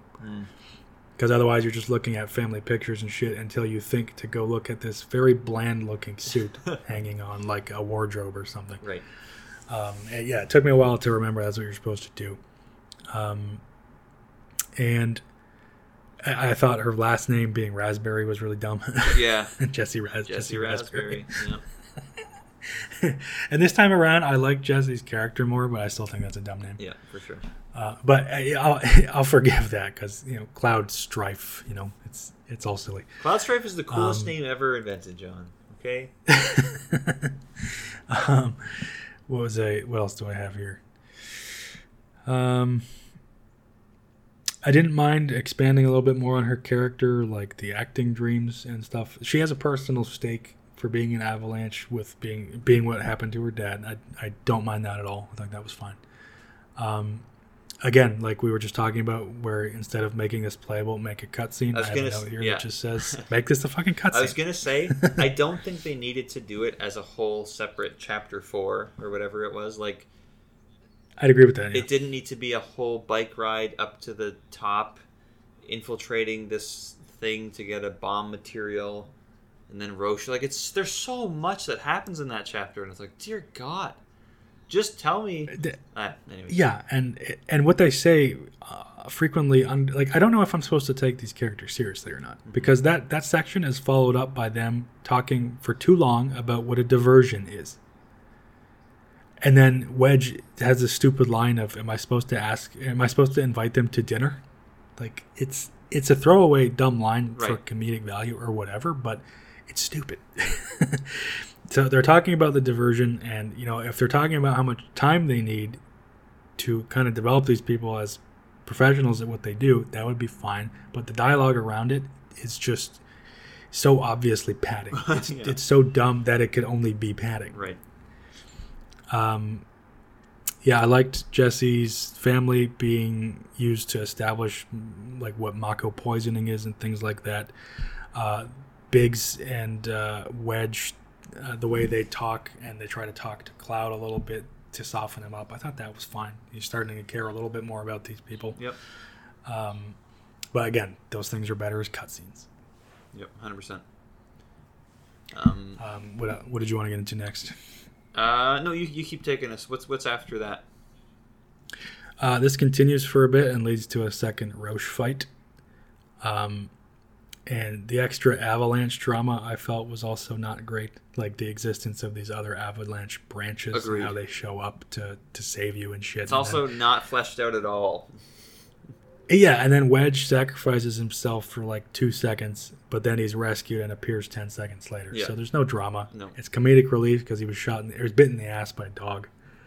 And he already had the funny, like, bonding moment where he's luring the dogs away from Cloud during the fight. Right. Like that was enough. You didn't need the extra. Yeah. And then at this point, the constant audio fading was driving me insane. So I wrote enough for me to write it down again. Nice. So after that, we're going back to Seventh Heaven for a bit. And then my note there is just, I don't know how much you remember about it, but dialogue just being a mix of good awkward and bad awkward. If I remember correctly, this is after they parachute back down to the Sector 7 slums. Yep. Do you remember that? I do. So Wedge is showing off his cats, and then there's a Jesse flirting scene. The whole reopening the door to say psych is just kind of like cartoon character weird. Yeah, it's anime like, bullshit. Yeah. Yeah, it's like too much. And it's too much like, with these graphics in this presentation. It just doesn't work. Yeah, show me that she's this playful flirt who's kind of kidding with you by making her act it out better. Yep. Tifa rather shyly asking Cloud if he's gonna leave if he's leaving soon, like if he's done with them essentially. I thought that was good, like good awkward. She's having trouble bringing that up. I thought that came across really well. They're both too, like, she wants to stay near Cloud, but they're both too fucking awkward to say it, right? Yep. I thought that was good. And Wedge and Jesse have these moments where they seem like real people, and others they're just fucking cartoons. Sure. At this point, we start to see the fucking fate ghosts because they show up. I think this is where they show up surrounding. Yes, this is where they show up, and Jesse injures her leg, which forces Cloud to go on the mission where he falls into the church. This is where they're starting to set up that deviating ship for no reason. Yeah, I was gonna say, because what did the ghosts accomplish here? The only reason they're here is Cloud was not going to go on the mission to the Sector 5 reactor. And what makes him choose to go on the mission in the original? I think he just chooses he's just to, part of right? it. Yeah, he's just going to do it. I just played this a few days ago. I don't 100% remember. It's just another job. He's going to go help them with the next one. Yeah, it's not an issue there, but here Jesse Let me try and remember. Actually, I think Tifa might be asking him to do it because of the promise he made. Right. And then there's that flashback about the promise. I think that happens there. Okay. But here, the Fates show up here because Jessie falls down the stairs and she injures her ankle, so Cloud has to take her place. If they didn't do that, he could just be on the thing like normal. Yeah, they didn't. Well, again, yeah, they manufacture reasons for the Whispers to have to be there.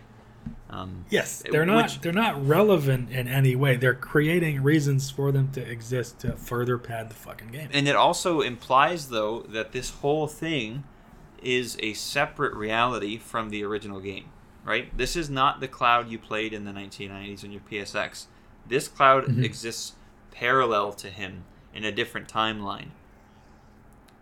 And it also just cheapens any kind of choice these characters had. Sure. The relationship between Cloud and Tifa, I'm failing to remember this perfectly, but let's pretend that's the reason for a moment. If the relationship between Cloud and Tifa is the reason he decided to go on that mission with them, Cloud made that choice because he cares about Tifa. Yeah.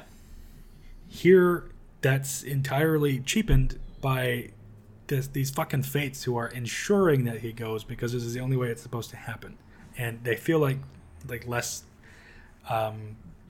Less like independent people who can make their own fucking choices, right? Yeah, it's also such a mundane way to show the effect of destiny. I don't know how to put this, but I think in other media where destiny is kind of a main theme, it's more about your kind of overall what decisions you take will kind of always lead you to the same direction. Right. Where in this case, it's like this tiny little event mattered more than anything, and we had to show you the ghost broke Jesse's ankle so he would go on the mission. And it's like too lost in the details, and they're writing these weird ghost sequences to justify the presence of the ghosts in the first place. I don't know. One, of course, the decision to do this whole multiple fates and destiny and we're gonna have a completely different timeline thing, it's just a weird decision to begin with, but the execution is also bad. Yeah, it really is. And my favorite example is still probably Cloud being willing to kill Reno in the church, right? The Fates show up to drag you through. You could probably argue that they were. I mean, I don't think you fought Reno at all in the original in that section. It's funny how I just played this and I don't remember. Yeah. But we have made fun of my memory on this podcast before. True. The Reno shows up and the extra Shinra soldiers, and you start trying to escape from the church. So you could say that they showed up because you had a fight to begin with and you weren't forced to flee. Mm-hmm. But they show up the moment Cloud puts his fucking sword. He's swinging his sword at the guy's neck like he's ready to decapitate the poor guy, and then they show up and drag you away. Yep. It's another manufactured thing for this fucking alternate timeline crap. Thanks for sticking with us this long. This was the part of the podcast where we had to take a break because John had to pee, and Kyle was left alone to question his life decisions that led him to this point, discussing this game for this long. Let's just take a second to really feel Kyle's pain. Yeah. Do you guys feel it? Oh, he's struggling. Boy, he's struggling. Just like John's struggling to pee. Old man. Okay, lovely break. I hope you enjoyed. Now back to this marathon session. Okay, we were talking about Cloud being willing to kill Reno and getting dragged off, and right after that, you do start to escape the church. And gameplay-wise, I really, really hated how slow the ceiling crawling was. It's one of the million slow-moving segments of the game, man. There's so many of them where you move at a turtle's crawl. So fucking many of them. Yeah, it was fucking bad. We haven't actually quite reached. We got distracted by our talking about Reno and the fucking Whispers. But before that, there's the whole Sector 5 reactor to get through. And at this point, you start to see how they make more of a character out of Heidegger, and he's just really lame and cartoonishly evil. he's kind of like that in the original, but you see less of him, so it's less offensive. Yeah. And it's a dialogue box that you see once or twice, and it's not this fully acted cutscene that was devoted to, right? Yeah, I'm gonna make an effort to go less granular here and just call out the things that really bug me. But one of them was Heidegger having this little cutscene where one of his soldiers comes in and says, I have a report on the combat abilities of the Avalanche team. And what he says is, what good will a report do anyone? Like, it just... why is he willfully stupid? Yeah. Yeah. I don't know. It was dumb. Yep. And there's some more dumb dialogue there, and then the whole crab warden boss and stuff. But yeah, at this point, the control constantly being taken from you with these little micro scenes, these walking sections where you're forced to slow down to a fucking crawl to trigger some minor dialogue. They really started to grate on me here, enough that I wrote it down again. And there's so much more of that in this game, and it's one of the many momentum killers in this fucking game. Yeah, tons of them. The slow walks, again, there's a reason I had a whole section of chronicling the slow walking in this game. Right. Slow moving and that, yeah. Is there anything you want to say about the Sector 5 reactor? No, I hadn't actually played it when you and I played the game together the first time when I came over and we continued your save file. I hadn't actually done the right. Sector 5 reactor, so it was new for me this time. It was fine. It was whatever. It was all long. It's all just too long. It takes way too long to get through the subway dungeon to get to the reactor. Yeah, there's no brevity. It's crazy how much they pad the experience. And that brevity even extends to the mini games. Like in the Sector 5 reactor, there's that simultaneous switch thing you have to do with Barrett and Tifa. Yeah.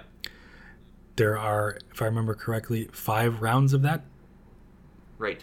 So, I might be confusing that with those trash switches, but there's multiple rounds of this fucking thing, and it's dragged on by... every time you fail, there's a far too long comment from Tifa about like trying again or something. That's like the stuff so that haunts grainy. my nightmares is like mini games in an RPG that are slow to execute, and then if you fail, there's a long like time punishment because somebody says something or there's like a loading thing. Oh god, it's just feels. There's terrible. A comment when. Exactly. Yeah, for sure. I agree with that. And there's a comment here when you succeed where she says how good you are at moving these things. I just thought it was so fucking lame. Like you're a natural, I think is what she says. No kid. So next we're into meeting Aeris then, eh? Yep. Then you fall and you're in the church and you have the Reno thing we just talked about and the slow jungle gym section on the ceiling. How did you find Cloud and Aerith's meeting in this game? I might actually have some notes about that. Let's see here. Before falling and meeting Aeris, Remake's attempts to add new content here were clumsy. It's just how it felt at the time. Having said that, the original's dialogue here wasn't exactly good. It's a little clumsy and awkward when you're talking to Aeris. Yeah, I still think that. I was playing these simultaneously, so I haven't been in the church in the original for a while. But... so sometimes it is too brief, and they do fail to get across what they're, I assume, trying to get across, judging by this game. Right. So it would have been a great opportunity for more natural dialogue there. I don't think Remake did it very well. They did a better job of bringing up the holy materia, I think, that Aerith carries around. In the original, I think she just brings it up randomly. And in the remake, she brings it up because she hands Cloud materia that he dropped when he fell. So it's a good way to segue into that subject and a little thing. You know, in the original, they could have acted that out with the models they had, but here they did. They did a good job of, like, redoing that, I guess. Right. Not too much to say here. After you get out of the... You're in another walking section where you're walking along, like, the rafters and everything. Yeah. It goes too far. Too long. Always. The fucking fate ghosts appear again. No, this is a note about the Reno thing. We got into that a bit too early, but here I would have talked about the Reno fight and the ghosts and shit, but After that, I thought the walk and talk on the rooftops was decent, but the spatial audio issues, again, were really taking me out of it. Every fucking time, man. And again, simple things said long because the section is just too long. And at that point, you get to Aerith's house. Is there anything you want to say about that? I hate Aerith's mom in this game. She's just too much of a character. She's too assertive and has something to say all the time. And like, I don't fucking care about you. It really bugged me later in the game when the team is like convincing her that they're gonna go save Aerith, and she's like, yes. No, you're just gonna make it worse. And you're like, shut the fuck. I don't care what you think. Like, why are we deferring to her mother? We're adults. Go save her if you're gonna save her. Like, you don't. We're gonna come back to that. Okay. But yeah, that section with her was, I fucking hated. Yeah, that it's like you don't even know this woman. Also, like, why? Anyways, yeah. I'm gonna compare it to the original there again. Sweet. When we get there. Okay. So after this, you're doing that little quest where you have to save those kids. And there was another technical thing there where I killed an enemy too close to the cutscene, so that enemy self-destructed during the cutscene, and it was hilarious. That's awesome. Yeah, it was. I'll forgive that one. That one was just funny. That's just funny. Yeah. They could have controlled the size of the arena, so that would be impossible. It's just a minor oversight. Yeah. You get another hammy reunion guy, and then Sephiroth shows up to briefly molest Cloud in his mind. He like knocks him down, and he's like on top of Cloud for a second. Yeah. It was funny. I thought this version of Rude wasn't terrible, but he has one of the worst anime grunting moments in the whole game. The helicopter one? And that's when he's on the fucking copter and he's riding away, and you get like 5 or 6 seconds of just just like that was a great reenactment of it. Yeah. Fucking hate it.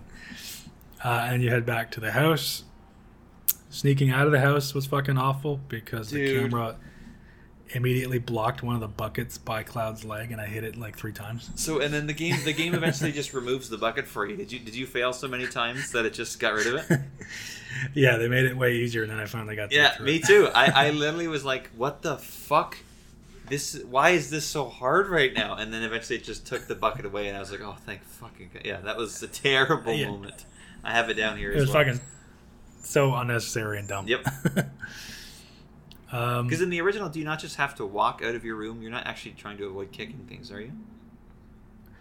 I don't know if you can hit things. There might be something like that, but I think it's more about sprinting, and that if you sprint, you're fucked. Yeah.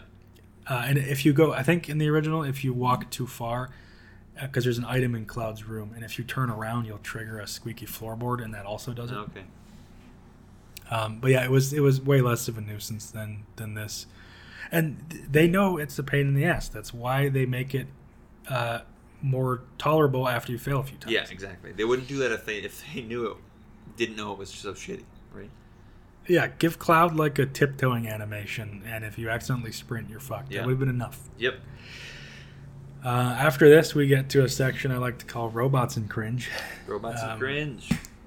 We're at the giant robot arm section. Don't you love that section? That's my favorite section of the game. It's the section in the original game that I felt needed to be expanded to include multiple robot arms moving things. When I played the original back in the 90s, I remember thinking, if they ever remake this game, these robot arms need to become a pivotal gameplay minigame moment. And thankfully, they did. That's what I thought. Yeah. We were all shouting This earned a full point of the final rating for me. No, I fucking hated that minigame, and it's just because more of the waiting, and there are some touches they could have added to make it more tolerable. Like if you're going to put a box down in one of the squares where Aerith is standing, and she has the ability to move to another square, why doesn't she just do that? Right. Instead of making you put the box down, pick up Aerith, move Aerith, pick up the box, move the box, pick up Aerith again. Yep. It's fucking infuriating, and it's just another example of bloat. Yep. But I can get over that. The thing I hate the most about this fucking section is those thieves who have that one line, "do recompense." Do recompense. like it always reminds me of your King Trode quest. Dormegas! Still love it. Thank you. But yeah, these guys are just so fucking cringeworthy. I don't know why they're here. It's not funny. Oh, it's the antithesis of funny. Like, it makes it so that I can't enjoy actual comedy for weeks at a time. Like, if I see that scene again, it sucks the joy out of my life for a while. Like, it's so bad. So bad. It's fucking bad. And then there's a moment here where Cloud has a little mental moment when he hears Zach's name. I thought that was a good touch. Okay. I thought they did that well. Or adding that like was when nice. Aerith says the name and he kind of like doesn't hear it. Is that how it works? I forget. I think that's what happens where you get where you see her mouth it and Cloud has but like there's a sound. The small episode. Yeah. Yes. Yeah. Thought that was a great touch. That was nice. Mm-hmm. And that that should bring back some fucking memories for the man. Right. So after this, we're in Wall Market. Is there anything you'd like to get into about Wall Market? Wall Market to me is just the best example of the self-indulgence because it's a scene or it's a part of the game that's actually pretty fucking brief in the original. Yeah, it's not very long. And it culminates in Cloud wearing a dress, which is a funny moment. And I think everybody was very curious to see how they were going to handle that with the remake. And yeah, they decided to have Chocobo Sam be a character and this like trio of movers and shakers that kind of runs Wall Market aside from Don Corneo with Chocobo Sam, the hand massage lady, and the honeybee guy, and it just dragged on so hard for me. I found the whole arena thing was like making it a necessary thing to progress in the story was super painful, especially because it was so slow. So every time before you get into a fight, there's like a huge announcement with those two fucking announcer sunglass fuckers. Yep. The boss fight at the end of it all with the Hell House really sucked. I have a note here that there's a point in the fight. I actually looked it up while I was fighting him because I was like, what am I supposed to do here? I can't damage him at certain parts. And he just goes invincible for a while, and you're just supposed to wait it out until the barrier goes down. And I was like, that's terrible boss fight design. I thought he had like a rotating element. He does. His shield is separate and apart from that yet, though. Oh, okay. Yeah. Yeah, it's a bad. So it's just designed to make you wait. Just designed to make you wait, 100%. Well, isn't that lame? Isn't that something? Yeah. So the Wall Market section really grated on me. Yeah, it was just too much. It was one of the most self-indulgent for sure. Yeah, I feel like, despite what they added here, there are moments in the original I felt like they had more personality. Oh yeah. We're not quite at the Don's mansion yet, but I'll bring it up here anyway. There's a scene in the Don's basement where there's a little skit they do in the original I really liked, where Aerith plugs her ears so that Tifa and Cloud can talk, but she keeps turning around to look at them because she's curious. Right. Like she wants to fucking eavesdrop, and then you find out that she did anyway, and she heard everything. And it's that kind of little comedy that they did there is funnier to me than anything they've added here. Sure. Yeah. I did like how in the original, Tifa and Aerith hardly even acknowledge Cloud's attempts to protect them by keeping them out of it. Like they've been in danger and they can handle themselves, so they just move right past it. Right. Like they know he's worried about them, and it's like, oh, fuck off, I know how to fight. I liked that. In the remake, getting information from the guys driving the caravan is a nice touch. I thought that was fine. Chocobo Sam bothered me a little less this time around. I still think he's unnecessary, but they're too involved now. It's more fucking needless filler, right? Yep. But being clued into how Corneo, his personality, and how he has people that do these disgusting things for him, like scouting girls, I didn't mind that they developed that a little bit. I thought that was okay. A funny thing they did add that I thought was that actually made me laugh a bit was Johnny here in Wall Market and his dialogue about Tifa and how he's just running off to find her. I thought that was kind of charming. Okay. Because he does care about this character. Right. And I enjoyed seeing him visiting the trio, and he's at the arena and he's got his fucking ass handed to him. Like it made me laugh, and like the poor guy is really trying. Yeah. Yeah, Johnny's this super... Actually, I will say, I really didn't like his intro scene in the Sector 7 slums. Agreed. But yes, he was actually pretty endearing himself in the Wall Market scenes, because he's just this. He seems like just a complete idiot douchebag in the intro, but he's this super earnest idiot, and it's a bit more charming. He sees how strong Cloud is. He wants to call him bro all the time, and he's obsessed with Tifa. Like that was the kind of silliness, maybe even the closest they got to the original silliness that actually got a chuckle out of it. Yeah, that worked. Yeah. So I didn't mind the idea of the revamped quest chain that they had there, again, because the idea of Corneo having these higher ups working for him doing these things, it's not a bad idea. But the tasks you do for them, they're too long. The arena is too fucking long. The fight intros are too fucking long. The advice that you get from, for whatever reason, like Madam M and Chocobo Sam are giving Cloud like life advice in one section. Yep. And I just thought that rubbed me the wrong way so much. A little Madam M massage pun for you. Ooh, nice.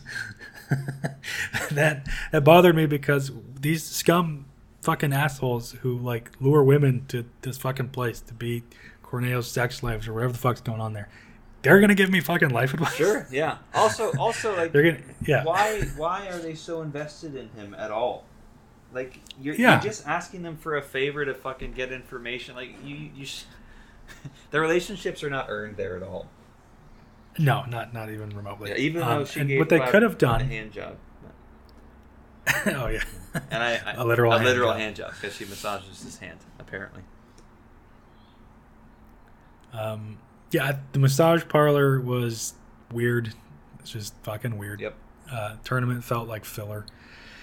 The idea of a fight club in Wall Market is fitting, but at the same time, I can't help but worry about how they're going to redirect events from the rest of the game. Like, seeing a battle arena appear here, is Midgar going to be more central, and is this going to be a replacement for the craziness of the Gold Saucer? Right. I doubt it, but you know, the battle arena in the Gold Saucer is, as far as I know, in the original, the only battle arena. Right. You know, this is a point I wanted to make at some point. I'll make it now, but because they decided to make this a like quote unquote complete game, they felt the need to include a lot of things that wouldn't have otherwise been in this section, right?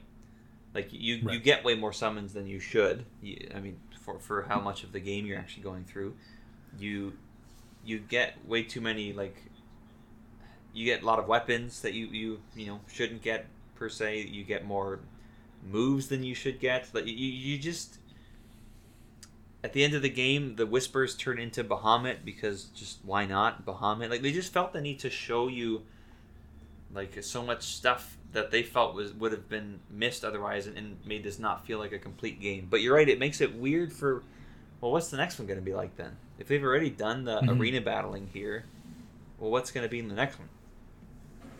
Yeah, and there's a moment in the original, I'm a little rusty on it, but I believe at some point you are forced to go through the battle arena for the story.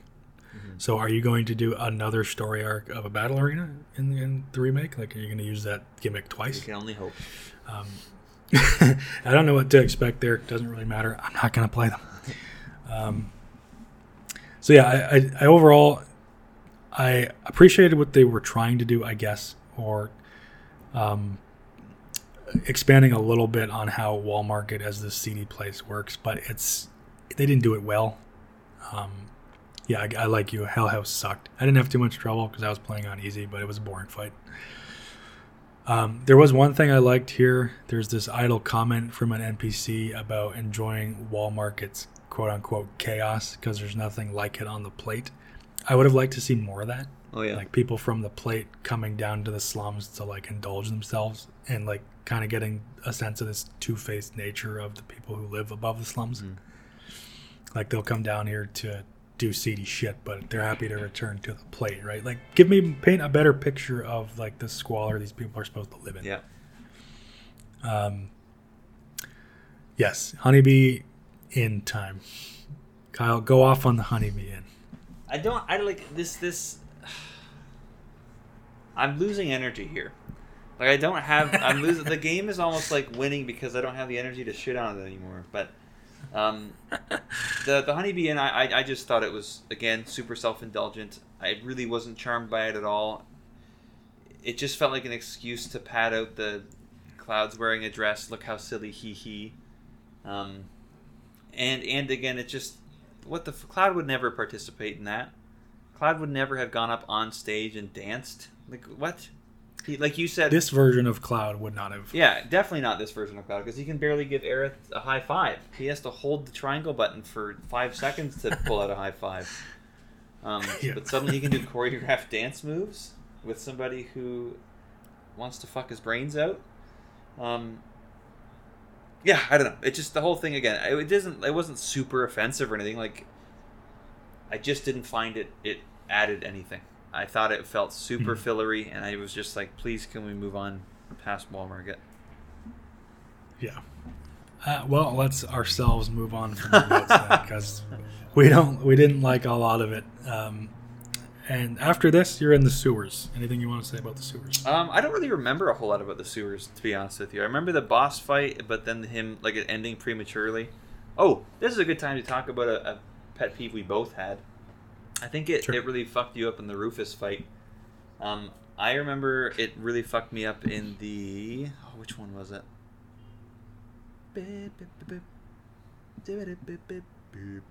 Nope. I don't know. I can't find it. Anyways, the bosses have, like, enemies in general have stagger gauges, and if you fill the stagger gauge, your damage goes up like crazy and they're incapacitated for a bit. That's when you'd want to bust out, like, your limit breaks, because they'll do extra damage, or your super, big MP moves or something. And bosses are super spongy in this game, and the only way you're really going to take out big chunks of their health is if you stagger them and then do those awesome moves.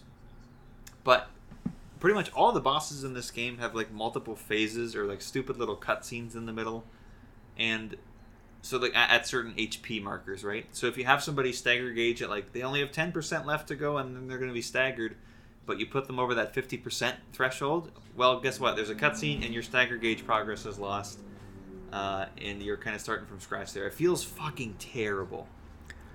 Oh yeah, fuck. Any progress you make in battle, other than the damage you've done to the boss, can just be wiped away by a fucking mid-battle cutscene. Yep. And they do it because these are often multi-phase bosses, kind of like an MMO, and instead of like just having the boss transition while you're playing the game, like transition between phases, they have to do it with a fucking cutscene. But then they wipe your limit gauge, or they don't like wipe the gauge. But what happens is if you're in the middle of an attack and that attack triggers the transition, everything is paused and everybody like resets for part 2. Right. And it's fucking infuriating. Yeah, it's another good example of this momentum being totally robbed from you again, right? It's like, Yeah. I'm jiving with the battle system right now. I'm doing all the things you've trained me to do. Fuck yeah. Oh, cutscene. All my hard work is not rewarded. Fuck you. It's funny because even in the middle of a fucking fight, they cannot resist the urge to take control away from you. Yeah, they do take control away from you a lot. So my favorite memory of the fucking sewer section here is just right after entering the skeleton key door, you're forced to walk again. There's another fucking walking section. And I'm walking slowly through this long-ass hallway, corridor, whatever, and building up a little speed. I'm going to get to the end of this fucking hallway, and Aerith just guns it past me and Tifa, bumping into me and Tifa, Cloud and Tifa, and forcing that crowd movement animation. So I'm like forced to stop and then walk uber slow. And I wanted to throw my PS4 off my balcony. It really can't be stressed enough how much the slow walking sucks. Because it's everywhere. It's everywhere in the game. They are constantly taking control away from you and slowing you down, but still making you hold that input, still making you push that fucking stick forward, and it just feels awful, awful. But it's fucking constant. So in this version too, in Remake, they made the lack of rush to the plate even worse, because they added some dialogue to the cutscene with Reeve where he's talking about the consequences of this plan. And in Remake, he says 50,000 people are going to die. So right after telling me this, you're saying Aerith should be like let's think of something fun. Okay, how about not playing this fucking game anymore?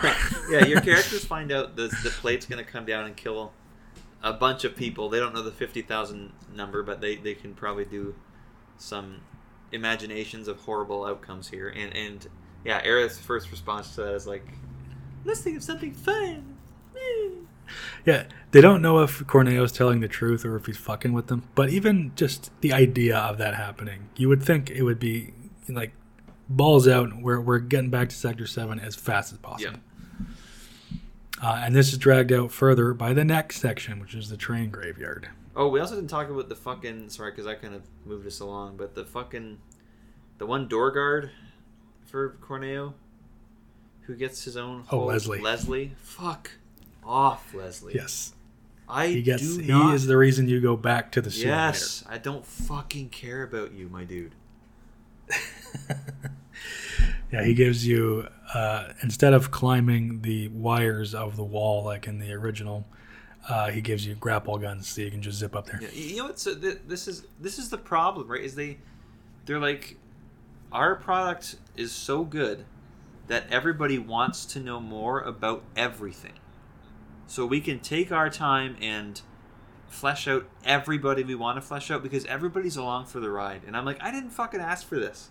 I didn't want Don Corneo's gate guard to have a whole backstory about how he lost a girl to him, kind of, and he doesn't know where she... Like, it's too much, and I don't care. I just care about these main characters, and if you want to do side content that's meaningful, do it as side content. To add this guy as like a necessary interactable NPC that I have to experience his stupid inane backstory to progress, it just really started to grate on me because it wasn't just him. There's lots of little other characters in the game. Oh yeah, it's a constant. That extra blown up, bloated shit is a constant presence throughout the entire game. Yeah. And again, every time there is some sense of momentum or excitement, like, we need to get back to Sector 7. We know this horrible... We have an idea that maybe this horrible fucking thing will happen, and we want to see if it's true. Instead, it's dragged out like crazy. Yeah. Dragged out further by the fucking train graveyard. There is a 24-second shimmy section here. Where you timed it. Good, man. I fucking timed it. And I'm going to add 1 to 2 seconds because Aerith was standing in my way and she forced me to go through those fucking crowd animations, but I'm going to count it. Hell yeah. So 24 seconds to get from A to B in this, between these fucking train cars. I was going out of my fucking mind. Other than that, there's not much memorable here. There's a boss fight that was kind of cool, but I think there's actually 2 boss fights, but nothing... Actually, one thing that I thought was dumb was there's a bit of an extra focus on Aerith's abilities here that I thought were okay, in that these spirits are able to talk to her because of what she can do. Yep. I thought that was fine. But as usual, this is handled clumsily. And there's a cutscene of questionable value where Aerith is represented by this crying child, or she's remembering herself having this crying moment. And it seems to only be there so that Cloud can have a hero moment. Right. Where he shows up and she's like, "You came," and I'm like, "Of course I did." I thought that was really lame and unnecessary. Again, okay. At this point, we're back in Sector 7, and it's time for the plate to fall. Anything you want to talk about regarding the plate falling or the pillar leading up to it? Pillar was too long, as is everything in this game. It just took too long to get to the top, in my opinion. Yep. I found both Jesse and Biggs's quote-unquote death scenes. We'll get into some spicy details about that later. I found them both pretty fucking cringy. I really hated when Biggs touched Cloud's face and said, "Oh, you're so much like them," in reference to the Leaf House children that he looks after sometimes. I was like, bitch, yes, he's comparing, why are you comparing me to a fucking child right now? Have you seen what I can do? I don't know. It just came out of nowhere. It's not like there was no lead up to this where Biggs kept saying that, and he was making comparisons between you and the kids. It was just out of nowhere. "Oh, you're so much like them," and it was supposed to be this big meaningful moment, and I was like, what the fuck? so much like them. Fuck you. I wanted to cut his head off right there. Maybe there's more development there with the Leaf House side quests, but having not done them. There's not. No. There's not. So he never shows up during any of those? Well, I think he maybe does, but it's never. He's never making comments that like, "Oh, Cloud, you really remind me so much of these kids." Not. Okay. Because I think what he's saying there is he's closed off. Like an orphan, I guess, or someone you have to work to get to open up. But the game doesn't explain that, and it's so fucking unearned. So, exactly. Super unearned, but also, like, it could mean anything, right? Like, that's a very... Yeah, I'm inferring that because that's what I want. It's a very charitable... Yeah, that's a very charitable interpretation, and your brain is doing some heavy lifting and good writing to make that line have some decent weight to it. But, yeah, to me, I was just... I laughed out loud, I remember when it happened, and it totally took any... of the weight of the whole scene out of it, because I was like, what a fucking lame line that was. That came out of nowhere. Anyways, Biggs... Oh, yeah, it was fun. It was cringe. Hashtag Biggs lives, so spoilers. Biggs is alive. Now, we don't need to go super granular. I know you're getting tired of this, but... John, when we started I was like, yeah, let's fucking go. And I expected you, if either of us, to be the one that would be like, okay, can we just fucking... Let's just wrap it up here. But no, you're the fucking marathon man, which is great. Continue. Yeah, continue. I'm happier to shit on this than I am to play it. Let's see. This has one of the most offending moments of the Momentum Killers to me. And this is when you're climbing the pillar.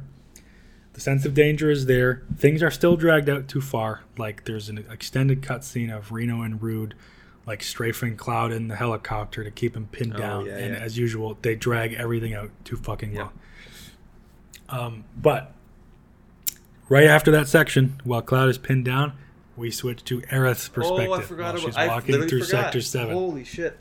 That's right here. This is where all she can do is walk, and she has to go get to Marlene, and all the urgency dies. And there's so many fucking awkward pauses and small scenes. Yep. No, go ahead. Well, and the game like almost comically blocks your path like 2 or 3 times. So you're like, oh, dude, I had the same thought. It's like a fucking I know. You're getting close to your goal, and they're like, tee helicopter crash. It's like, what the fuck? What is? There's like a phrase for it, like comedy of errors or something. Yeah, I think that's right. Yeah. Every time you want to go somewhere, some debris falls. It's like, oops. Yeah, exactly. Although a comedy of errors, I think, is usually more saying that there's like a comedy or a hilariousness in just how much can go wrong. Where that like it almost describes a particular, I don't know. I don't want anybody to interpret that as like a charitable thing for this. Like it's game. a good thing. I wouldn't sleep at night if somebody thought that I gave him the praise on this part of the game. Because like it feels very cheap and very like tongue in cheek, like hee. You were so close, but we're going to make you keep walking as Aerith for another 10 minutes. Fuckers. Yeah, and there's 2 kids you have to rescue here. There's one that Aerith carries when she carries her to the landlord. Very slow. And again, very slow. And when you enter this section, they're giving the landlady another cool moment where she's like evacuating people. Fine. If they're going to try and make this character matter, then there you go, I guess. But you pick up this kid, super slow walking while other people are screaming and running. Get to the landlady, drop off the fucking kid, take a few steps, another cutscene. And then, like, all the urgency dies while you're carrying this kid, and Aerith literally says, no need to rush. Yeah, she literally says that, yeah. And she's trying to calm down this kid. I get it, but it sucks all of the urgency out of this scene. Yep. And then you go to get Marlene, and more slow walking, and there's an extended scene of Aerith trying to make Marlene comfortable enough for her to take her, and I understand that, but then there's a little bit of talk about the flower Aerith gave and shit like that, about where the flower ended up after Cloud got it and all that crap, and it's just, this is not the time. It's not the time. Yeah, the other thing I had here is it still sucks that Jessie dies. I thought her death scene was I thought it was decent. Some of the line delivery was a little cringe, and Cloud suddenly like, hey, you owe me a pizza. I get what they were going. I get what they're going for there. I get what they were going for there. Like you can't die on me because you stole me that pizza. Remember? Yeah. But like the way it's the delivery. The way it's delivered is like, bro, what the fuck? It's funny because unintentionally funny because it's like the way it came across to me is he's like waiting for her to finish because he's like, yeah, what I really want to talk about is this pizza. He was just waiting with bated breath to bring up the pizza that's still out. Yeah. Yeah. Hey, do you have, so I thought that was. Do you have a 5 on you funny because you stole me that pizza? Hey. I'd like to get that before you die. Yeah, again, I get what they were going for. It wasn't as bad as like the donkey video made it out to be. But yeah, it just for me it was better than Biggs's scene, but yes, definitely. Anyways, one other thing I want to bring up here, and I just got to Gongaga in the original, and there's a minor scene there where you run into Reno and Rude, and you fight them, and they say it's payback for what you did in Sector 7. So. And this was the impression I had before I had played the original again, or in the process of playing it, that they didn't intend for the pillar to explode and fall. They thought they were stopping you. I thought. But that's not at all what's happening here. Oh, I see. When Reno pushed... This version of Reno and Rude are like kind of fucking ruthless, and when they push that button, the computer voice says that the plate is going to fall. Right. So there's no way for them to deny what they did. And if they try that later, I'm going to be surprised. Maybe I'm remembering these events wrong, but I was under the impression that they did. From the original, the dialogue is not super great there, but I'm basically trying to remember if they intended to blow up the pillar or if they thought they were stopping you from doing it. And again, shitty memory. I'm already forgetting what happened in the original. But here, they push the button, and there's no way for them to have any kind of deniability here because the fucking computer says what's going to happen. Yeah, for sure. So if they try that later, I'm going to point and laugh. But, yeah, that bugged me because I just didn't remember them being so willing to kill all these people. Right. And the fall of the plate was still pretty cool, but I thought the original had more impact. Yeah, just because it was all treated with more urgency, so it did inevitably. Even though graphically it couldn't show nearly as much. It made me feel so much more. Yep. Okay, now we're in the aftermath of it, and this is your favorite scene in the whole game. Ready to go off. I've been ready. I've been saving my energy for this scene. Go off, Kyle. This was the scene that bugged me the most in the whole game, and where I really was like, they have no idea what they're doing. They just don't seem to understand the implications of what their characters do and how it comes across. So. The plates come down, and Barrett thinks that his daughter Marlene is dead. Okay, and he's having a fucking freak out moment, and he's screaming about it, and it's like, holy shit, a lot of shit just happened. There's a lot that he's upset about, but he thinks his daughter just died. There's no fucking way that's not number one top of his mind, and he's screaming Marlene. Both Tifa and Cloud know because Aerith. I still struggle with that. We're gonna complain about that in a bit. Aerith told Cloud that she's safe. Okay? They both know she is okay. But they let him freak out for way too fucking long before finally interjecting and saying, like, listen, she's okay. And then, when he's like, holy fucking shit, my daughter's okay, I was just mourning her death. That's amazing. Could you please tell me more details so that I feel better and my, like, fears are assuaged about this whole thing? Cloud gets all uppity and he's like, fucking calm down, bro. And it's like, what the fuck is wrong with these people? Nobody would do that. Like in a normal situation, this like with people who have empathy and compassion and who are kind of somewhat used to interacting with other human beings in a normal way. They would see somebody mourning the loss of somebody they knew was okay, and they would quickly go reassure that person and say, listen, she's okay. And then they'd be like, what? And yes, here are the details to prove to you that what I'm saying isn't just bullshit. And I know you need to hear this right now as soon as possible because nobody should have to, think that someone they love dearly is lost to them forever. I'm a person who knows how other people would feel in the situation because I know how I would feel in the situation and I have empathy. Okay? And this scene really makes Cloud out to be like a proper fucking sociopath. Like, genuinely doesn't understand why people have emotions, how emotions work, what speaking to other humans is meant to achieve, the goal of communication. I think he's a psychopathic robot. Like, it really fucking rubbed me the wrong way. Yeah. And then to top it all off, like, I'm skipping ahead a little bit, but when they get to Aerith's house and Barrett's like, fuck yeah, my daughter's alive, I'm gonna go see her, he gets chastised by Aerith's mom, the worst character in the game maybe at this point, for being too loud because she's sleeping. I wanted to just break everything in my house. I was so angry. I was like, nobody would react this way. Like, her dad showed up thinking she was dead, and he's gonna go have a moment of like peace with her, and she's like, fucking quiet down, she's sleeping. So if you remember, in the original, he does go upstairs and he does have that little moment with her. But yeah, they fucking rob you of that here because they're about to add more panic. It was so unforgivable for me. I was like, nobody would fucking stop him from going to see his daughter in that moment, because they would understand what he's going through. And in this game, and also she can go back to bed after. Yes, that's the thing. The stakes here are nothing. The stakes are you wake her up from her sleep and then she'll go back. Like, you're right. Oh God, sorry. I'm getting incoherent here because I'm so mad all over again. This fucking fucked with me real bad. As just like, how could they possibly write and act this scene this way? Sorry, write and direct this scene this way and be happy with it. I just was fucking just mind boggled. I'm sorry. I'm gonna let you talk again for a bit.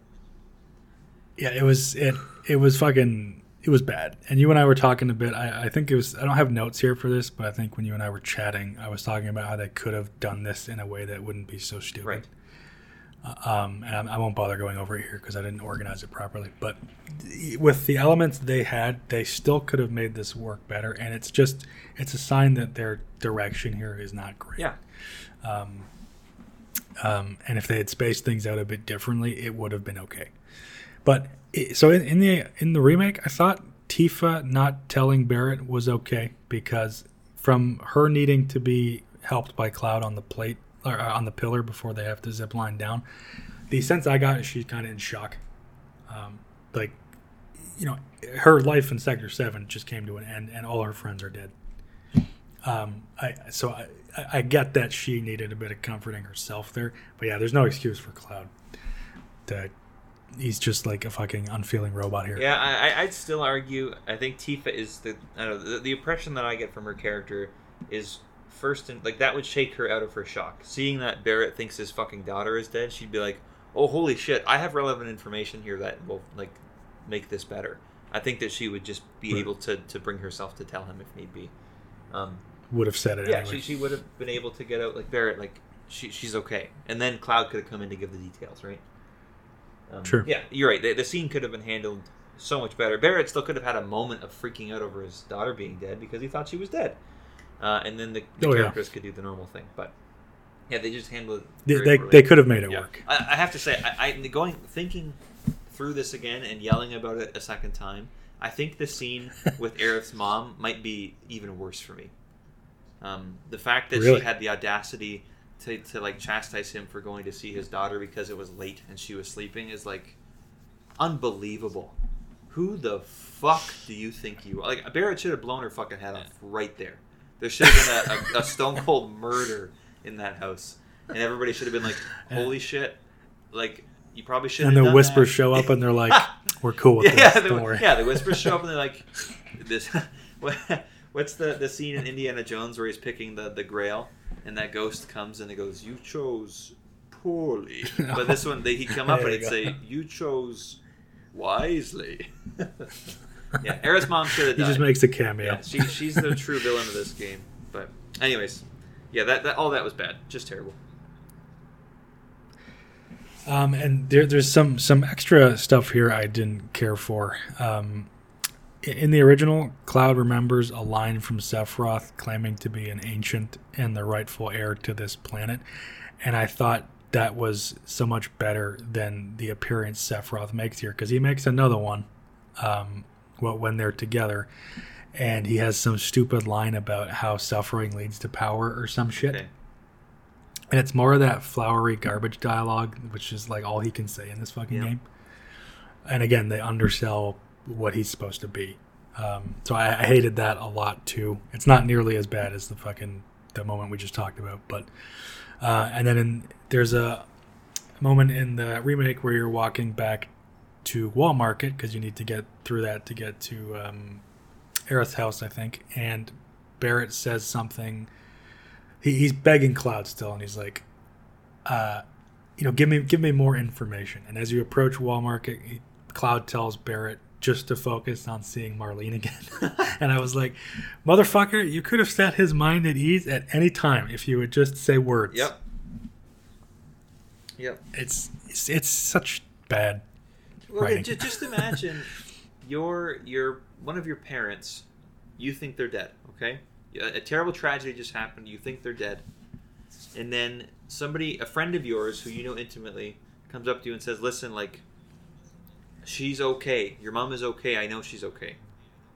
And then they're like, follow me, basically.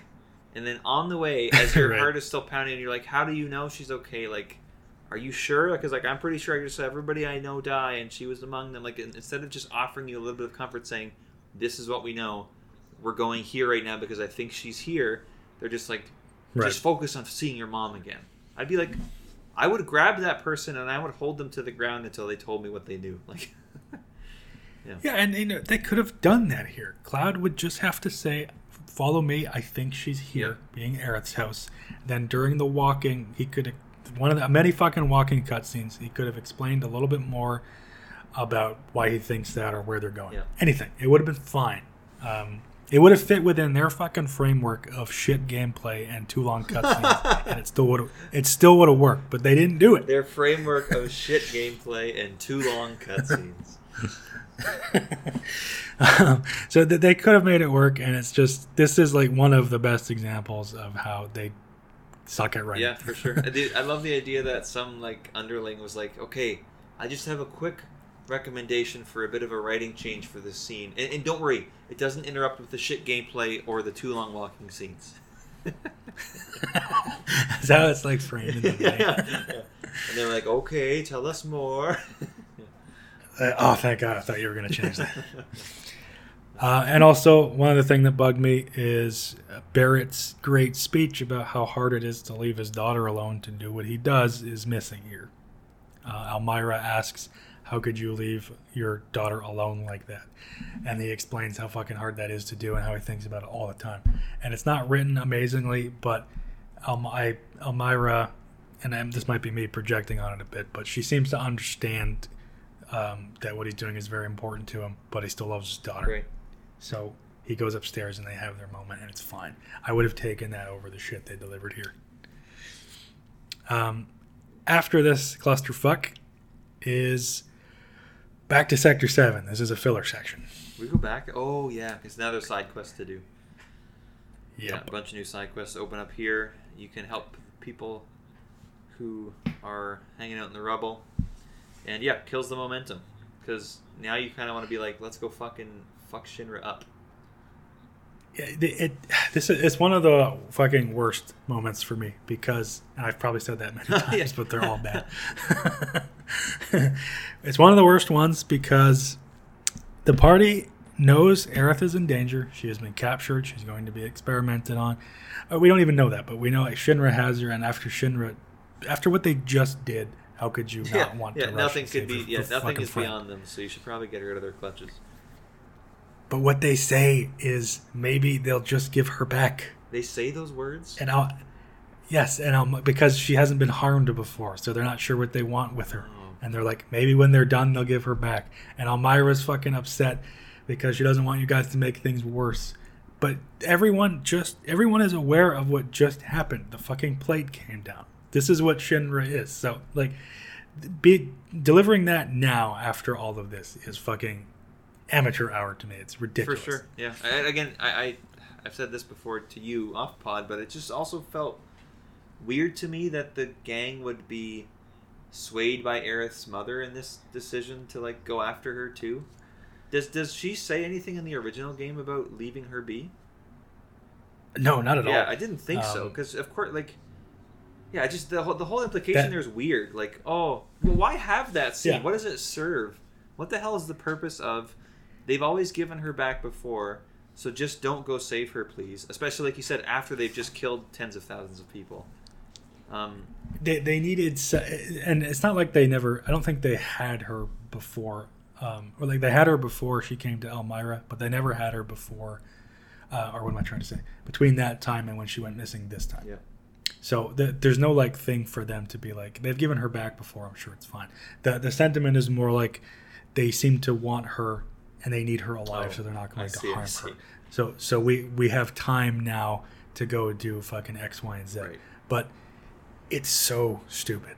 And again, it undercuts any sense of urgency. This is the moment where you're going to storm the fucking Shinra building and get your fucking friend back, and then it's bust out of Midgard time. Yeah. And it's just shit on by this filler crap where you go do something with Wedge.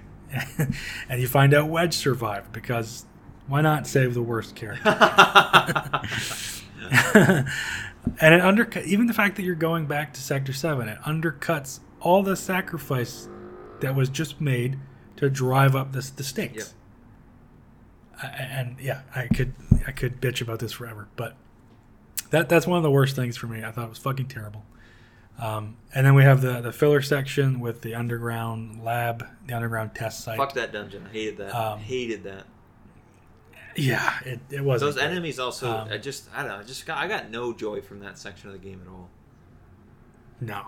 Well, one thing that made me laugh that I didn't mind is that this version of Barret has zero subtlety, and I like how he just shoots his way through any That's all. There's a lock on a door, shoot it.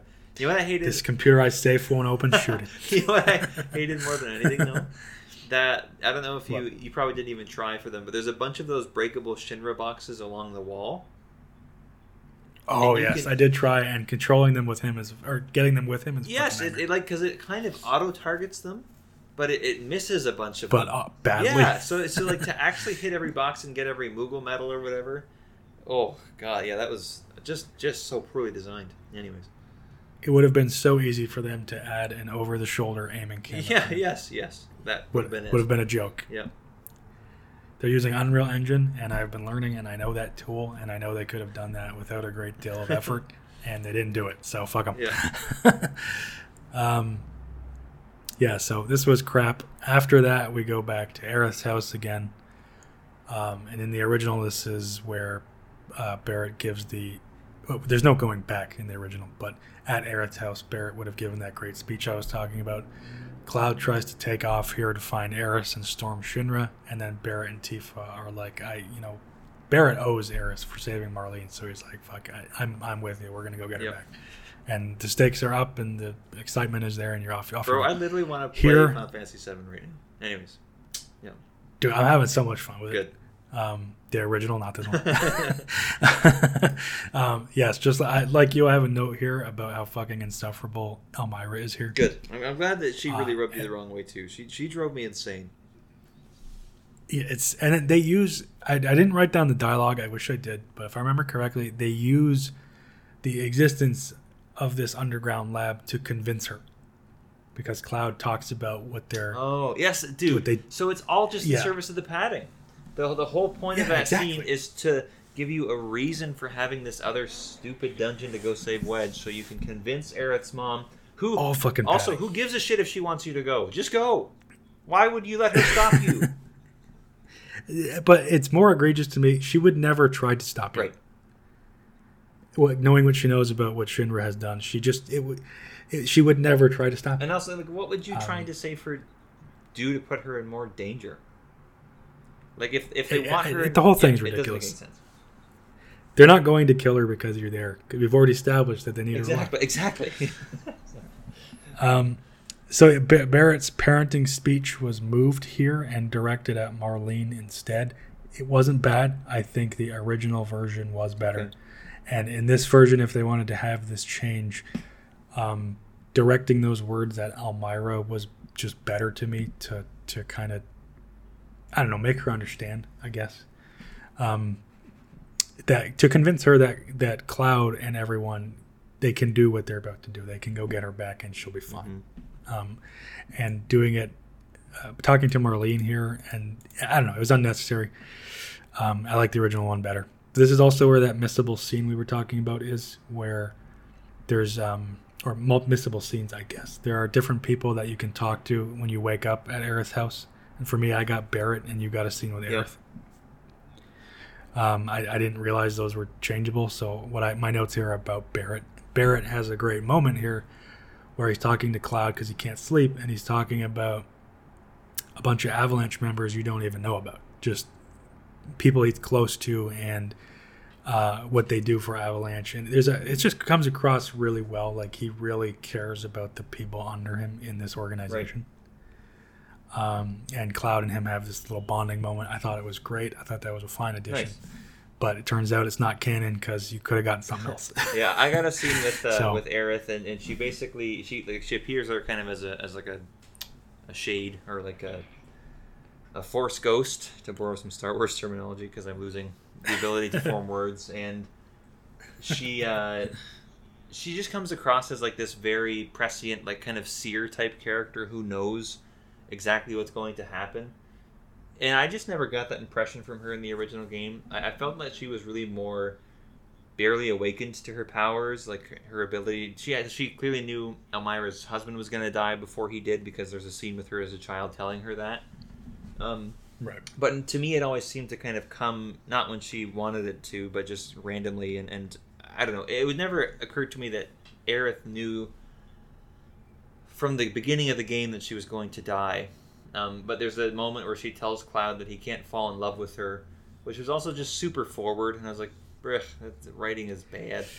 But it's hinting at the fact that she knows, she's probably going to die. But then it also doesn't really make sense, because if she's planning on defying fate, she doesn't know her future, because they're planning on breaking the bonds of destiny. Like it just doesn't work for me. It comes off super lame, and I was like, this scene sucks. And then I told you about it, and you're like, what are you talking about? He talks to Barrett there. And then we found out that there are multiple scenes. So yeah, I had no idea about that. It was at least I got a good one. Yeah, again, maybe I'm being hypercritical there. It just, again, didn't work for me.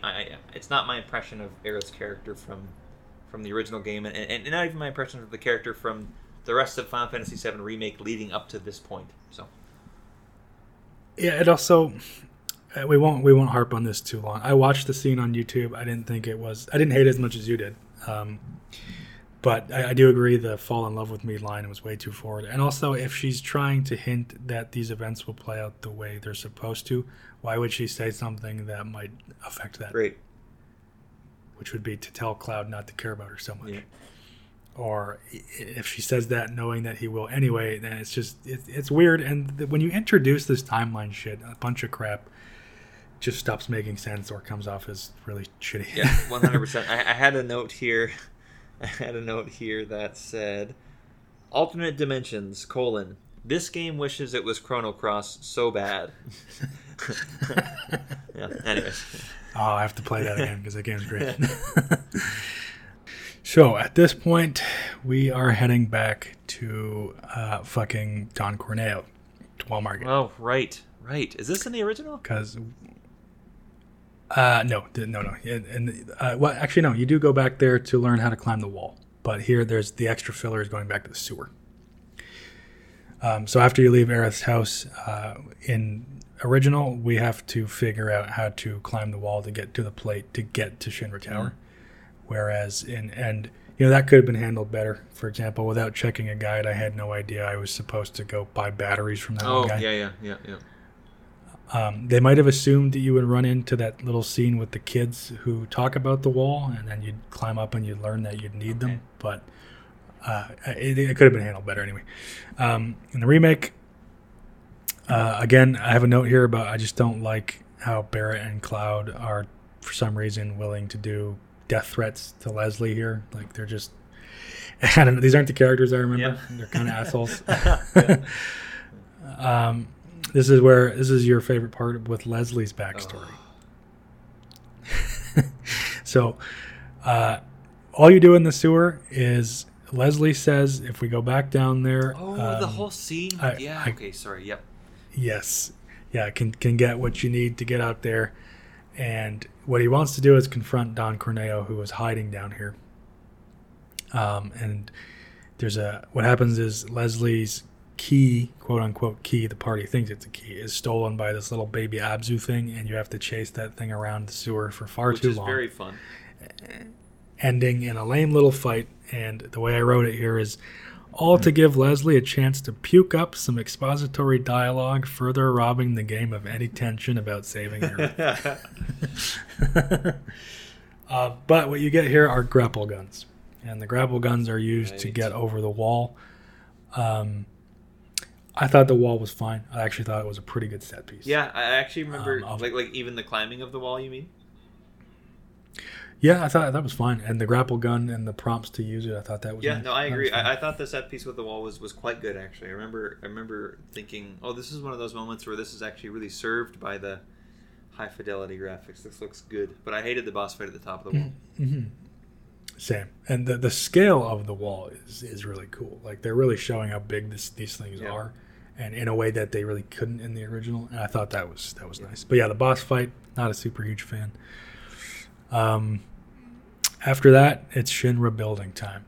My only note in the original here is that it's brief, and I thought it was still very fun. And my notes for the remake are much longer because I hated it so much. But before, is there anything you want to say about Shinra building? Well, I know you're going to touch on this, so I hate to rob you of this moment, but Tifa climbing on the lights. Go for it. Yes. I can't, like it to me is yet another example of this kind of slow walking, slow moving moment, right? She just controls really clumsily, and I found it awkward to get her to go where I wanted her to go, and she takes so long to turn. The jumps themselves are really slow. God, it was fucking brutal. Like, it's you can't really call it gameplay. You know what I mean? Like, just I don't know. You might as well give me an X prompt and have her climb herself over somewhere. Don't make me do it. What made me laugh here was that in the wall section, when you beat the boss and the platform starts to collapse and everybody falls, Barrett with one arm fucking launches Tifa midair back up to Cloud. So this guy has the strength to hoist her over the little barrier. And you could have avoided the whole jumping thing.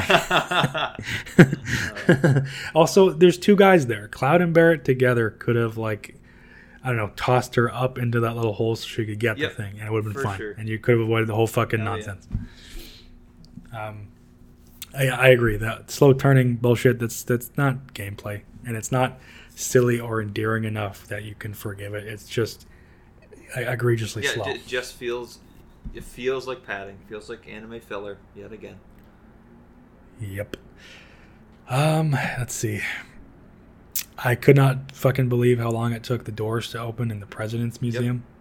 Yep. I kept walking around thinking I was missing something, and you have to wait for the little guided tour voice to finish, and then, it takes forever. Right. It must be a loading masking thing or something, but it's ridiculous. Oh, sorry. I'm going to back us up really quick here to right before they get to the tower. This is one of the other moments I had written down in quite a bit of detail here. So before climbing the wall, Barrett and Tifa both explicitly riff on the fact that Cloud is actually really nice and not as hard on the inside as he pretends he is on the outside. Like, they say these things out loud, and I was like, God, they're so worried you're not going to have caught the super obvious hints they've dropped for the last 30 hours that Cloud is actually nice and does the right thing in the end. And I just couldn't believe that they had to have these characters say these things. I don't know. It just felt very out of character. It felt a bit like they're aware you probably think he's a dick after all this, and it's like, nope, he's actually pretty cool. The party likes him. Yeah, maybe they were worried. They're like, oh shit, I think Cloud might be too much of a sociopathic asshole. So make sure the characters say he's nice. So, anyways, but make sure you do it in a way where you don't interrupt the slow walk. Yeah, if you make a segment faster than it was supposed to be when you do this, you're fired. You're fucking fired. Yeah. So sorry, I'll take us back to Shinra Tower. Anyways, did you choose to do the stairs or did you do the bust down the door? I wanted to get this shit over with, so I busted it. I did the stairs. It was it was way worse than the original because they have you start going a lot slower by the top of the stairs. Yeah. Oh, yeah. And it was like, in the original, it's kind of funny because you're like, surely they're not going to make me walk up that many flights. But then they do. But you also get to run at lightning fast cloud speed the whole time. So like if you watch a speedrunner do it, it's very quick. In this game it was laborious. It's boring as hell. Yeah. Now I did, when I got up to the floor where you can go back, I did go down to get an elixir there, and I still felt that took too fucking long. Yeah. But yeah, I'm more willing to forgive it there because you're moving at full speed, and at the time, it was. I hate to say that; it sounds like a cop out, but at the time, no one ever thought they were going to do it, and it was kind of hilarious that they did. I didn't do the stairs here because again, I just wanted this fucking game to end. I don't know if I could look at that fondly had I played it. I'm not sure, but I'll take your word for it that it's too fucking slow, like everything else. Let's see. Anything else we should get into here? Anything before the president meeting you want to bring up? Let's see. Some of my notes are literally just me bitching about having control taken away so much. The president's doors. I thought the Midgar model here looked great. I thought that was cool. The VR commercial was great, followed by that cool like meteor destruction scene, like a memory. So I thought that was cool. Really cool. Where you go into that room and it shows you like it's a little bit of expository stuff about the ancients, right? Mm-hmm. Yeah. That was actually a welcome change. I thought that was really nice, and it felt like Shinra propaganda with that like happy marketing voice. Yes, I liked that. It fit in world really well, and it was actually informative. For the player. Yeah. Whoever did that part. Whoever did that part, let them make the next game. Just maybe let them do more. And I'm going to eat those words, and it's going to be like the worst guy who did everything, but I don't know. Sephiroth showing up here wasn't bad. And if this was his first appearance, it would have been okay. But they wasted that, so too late for that. But as usual, when things feel like they're starting to heat up, you're forced to plod through padding. And now it's time to meet the fucking mayor, who is apparently an Avalanche member. And that's new to Remake, as far as I know. He's definitely not in the Midgar section in the original, and I don't think they ever talk about him later. So he's an Avalanche member here. And it's not a horrible idea, but why do they have to introduce it now to slow shit down again? Right. Because he requests, you go on a little quest for him and get something for him, doesn't he? Yes. And then my next note is we walk to an escalator and there's another fucking cutscene. Yeah. And it's about Hojo this time. And then you walk through a door and there's another cutscene. You walk too close to a TV and you're forced to watch it in another weird walking cutscene.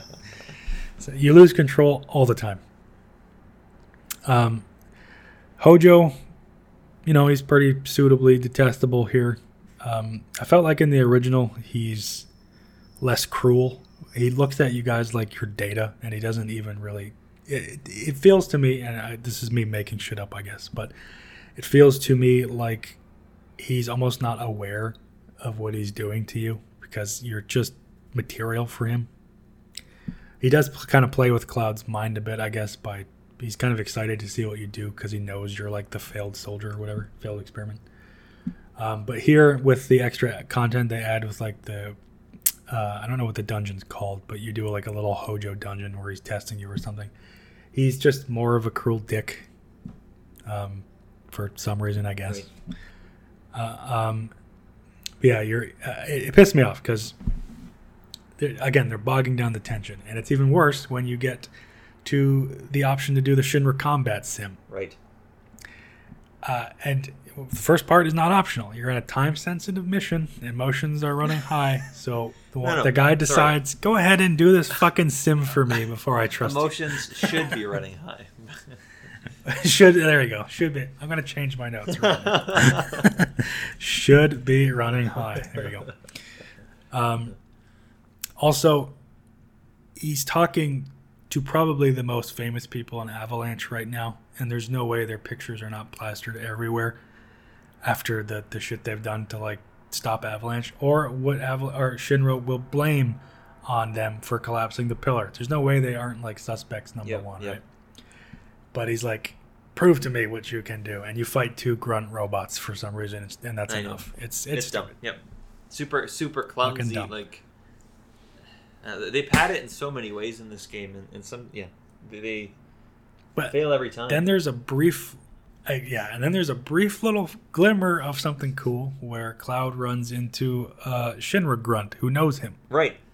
Which makes a lot of sense because Cloud was never Soldier. He was a regular grunt.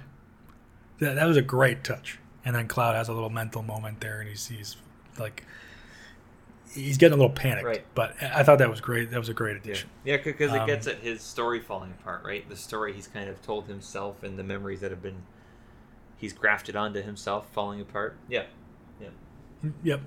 So that was nice. And then this is where we enter into Hojo's bullshit, and you learn about the whispers and what they are, and it's still stupid. Oh wait, who tells you about the whispers here? Is it Aerith? Fuck. How does that come back together again? I think she. After you rescue her and get Red, then she starts. Yeah, I think because I have a note here saying Aerith knows too much, as does Red, after she touches him. Oh, okay. And it says, yes, this is where she touched Red's head and gives him all that information. Yeah, now Red 13 knows everything about the future. Maybe we don't know, but that's what it seems like. Future. And then in all caps, I have a note here once again that says, "All you can do is walk." And it's because Cloud has that freak out moment where you have to control him while he can barely move. Right. This is what prompted what I said earlier. I remember now, where I was talking about how this controlling this segment adds nothing. Yep.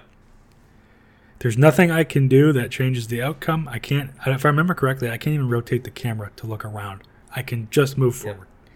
You could have made this a cutscene and saved me 30 seconds of my fucking life.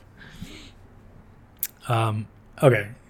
I have a little midpoint here, or like separate section, just what I was thinking coming into the end, and then we can wrap this up. What do you think about that? Go for it. And after that is the drum. That's Hojo's dungeon. It's shit, and it's padding, and it's too slow. We don't have to get into that one too much. Unless you want to talk about Jenova. I just remember thinking, oh my god, another fucking dungeon. Like, this place has gone on way too long already, and we have to do another pointless dungeon. And the group is split up, so I have to. Yeah, it was too much. I wasn't ready for it. The Jenova fight is fine. That's my favorite song on the soundtrack. I love the version of this they did. We talked about it. I highlighted it last week as one of my favorite battle songs. I didn't mention last week, and I'll mention it now. The best part of that song to me is right before it switches back to the start of the loop, and it has kind of this upbeat, hopeful sound to it. It goes like ba ba ba ba ba ba ba ba ba ba ba ba ba ba ba. In the remastered version for Remake, they play that part again. They play it 2 times back to back, and I think that's perfect because it's almost too brief in the original song, and I want to hear that hopeful note again. And they double it up in the reorchestration, and it's perfect. Yeah, I love that version of that song. So when that music kicked in for part 3 of Jenova, I really did get like goosebumps, and I loved it. But it wasn't because of Jenova. It was really just because I was finally hearing some recognizable Final Fantasy VII music that wasn't so altered that it was kind of unrecognizable. So sure. Yeah. Anyways, I don't remember that song too much at this point. I was just ready to end it, and I don't even know if I was listening anymore. But the little section I have here is just about the momentum killing and the way they've like fucked everything up with excessive waiting and all these minor cutscenes and just shitty attempts to inject more drama, and all they do is lead to more atmosphere-killing dialogue. Like when Sephiroth literally says, "Embrace me." I'm like, fuck off. And then gameplay padding that incorporates all of the above, all that fucking shit, like the walking cutscenes. But yeah, they killed some of the most exciting plot moments this way. Sephiroth made too many appearances, often with obtuse, flowery dialogue, so he feels like less of a threat. Yep. The party is in no rush to return to Sector 7 when they learn about the plate. Any sense of tension while climbing the plate pillar is ruined because we switched to Aerith's point of view, and all she can do is fucking walk. The plate itself falling is less grim because we get an extended look at people evacuating, so the consequences are and the stakes are driven down. No blood trails in the Shinra building. Instead, we get Jenova jizz. And then fake out character deaths that we know are never going to stick because of the fucking whispers, like Barrett. Yeah, exactly. Just super lame attempt to add drama, and you see it coming a mile away. Yeah, it never. So at this point, I found it impossible to be invested in what happens to these people, and I just didn't care anymore. I mean, we'll get there in 2 seconds, but the fact that you also fight Sephiroth in this game, I know it's not technically like it's, I don't know, it's some version of him and whatever. The fact that your characters are fighting him at the end of part 1, yes. How are it's too early. It wasn't deserved. The payoff feels terrible. I mean, who knows what they're cooking up for a new ending, if it'll even involve Sephiroth. Who knows? And I know he has other forms, of course, with his one-winged angel form and stuff. But I don't know. It just felt like, guys, it's too early to be engaging with this guy in this way. Agreed. And they're not making Final Fantasy VII anymore. It's something else. And by this point, and by the end you can here, really tell. Yes. Because it all starts to go a little off the rails. It really starts to fall apart after you finish escaping the building. So we'll skip the drum. The only thing I'm going to bring up there is I thought the new look for Jenova's chamber was pretty cool. Yeah, fair enough. The scale and whatnot was pretty impressive. I love that mix of fantasy and industrial and a little bit of creepy horrorness to it. I thought that was fun. Would love to see more of that. I'm excited to see. And I'll never play it, but I'll watch it on YouTube. But I'd like to see what they do with the if they even do the scene where Sephiroth freaks out about the monsters in the reactor. Right. No, I'll mention that now before I forget to mention it. That's one thing I appreciated with Remake. It was really cool to see some of these set pieces from my childhood recreated in this insane high def setting, and like you said, the climbing the wall was really cool. Seeing Shinra Tower like that with Cloud with the sword on his back, there's a lot of really cool set piece moments, and it was pretty neat to see a lot of it realized with modern technology and looking so fucking good. So I agree. There's tons of stuff from the original game that I'm like, I actually would love to see what Cosmo Canyon looks like in the remake. I'd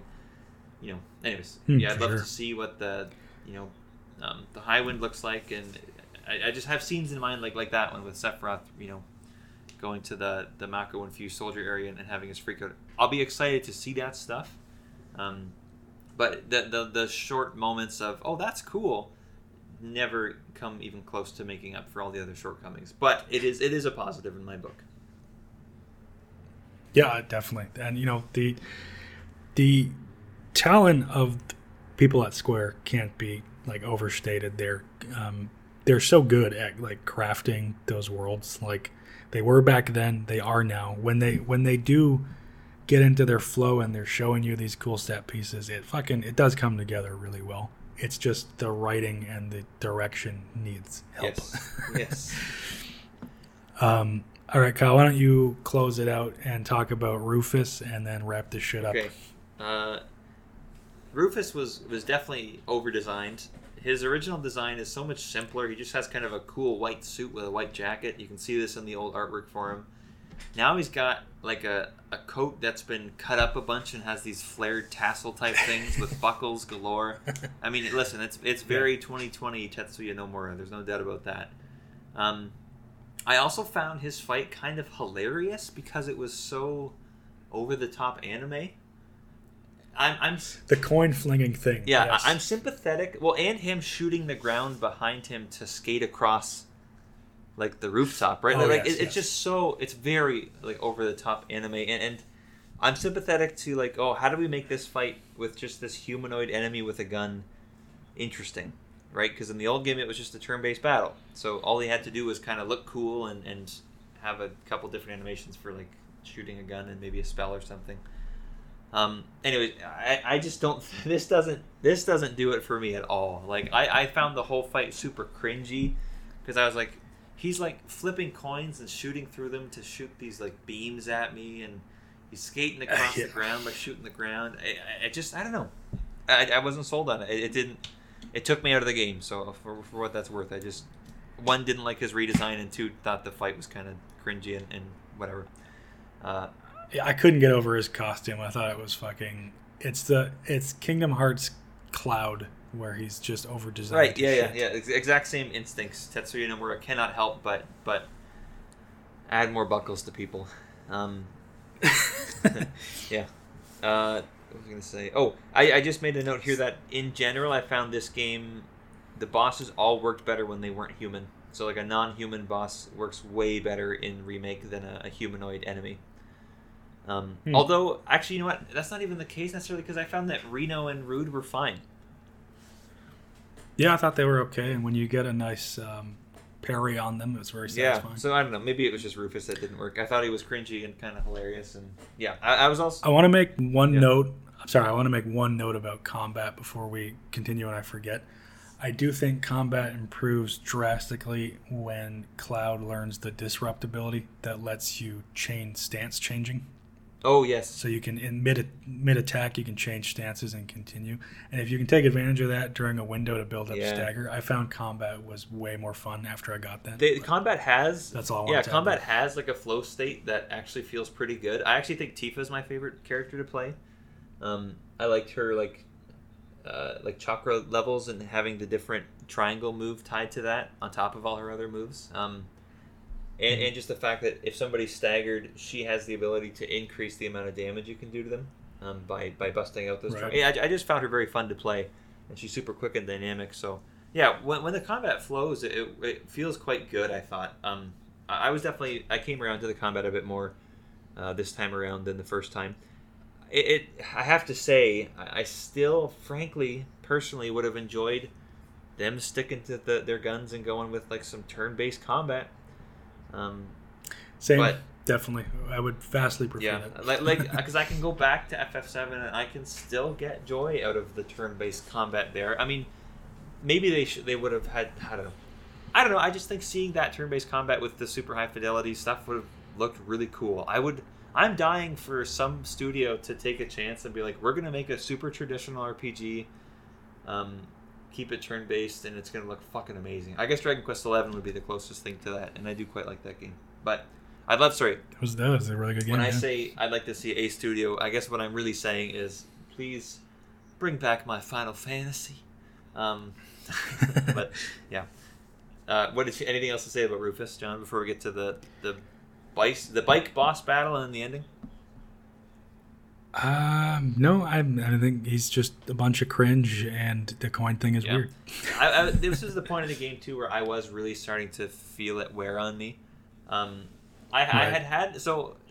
did a lot of the side quests, and I think one of the reasons I liked it, this was kind of a theory we developed together when we were talking about this, is that when those side quest periods come up and you unlock a bunch of new ones, you kind of get to play the game uninterrupted for a while, because they're not going to constantly be stopping you with cutscenes, and the walking slow moments are going to be rare because you're just revisiting places you've already been and taking out monsters and stuff. So the side quests are all super paper thin and not particularly rewarding or anything. They don't really build out the world all that much better. So I'd had some fun in chunks throughout the game, but by this point, I really didn't want to play it that much more. And the thing that almost broke me was the boss battle on the highway on the bike. Because they take away all of your options, right? Like, you're just doing those 2 attacks on the bike or whatever. And I was like, just fucking kill me now. It took too long. I just wasn't in the mood. Kind of a neat set piece, I guess. I don't know. How did you finish that fight? That's where I stopped. Right after you beat that boss, I was done. But it went on too long, but as a set piece battle, I didn't hate it. And, I thought the bike section and just the original cutscene today holds up so well. Like that, the fucking music and the attitude, we're going to bust out of Shinra. It's fucking beautiful. And seeing that in high def, that was actually really nice. I love seeing Cloud on that fucking bike.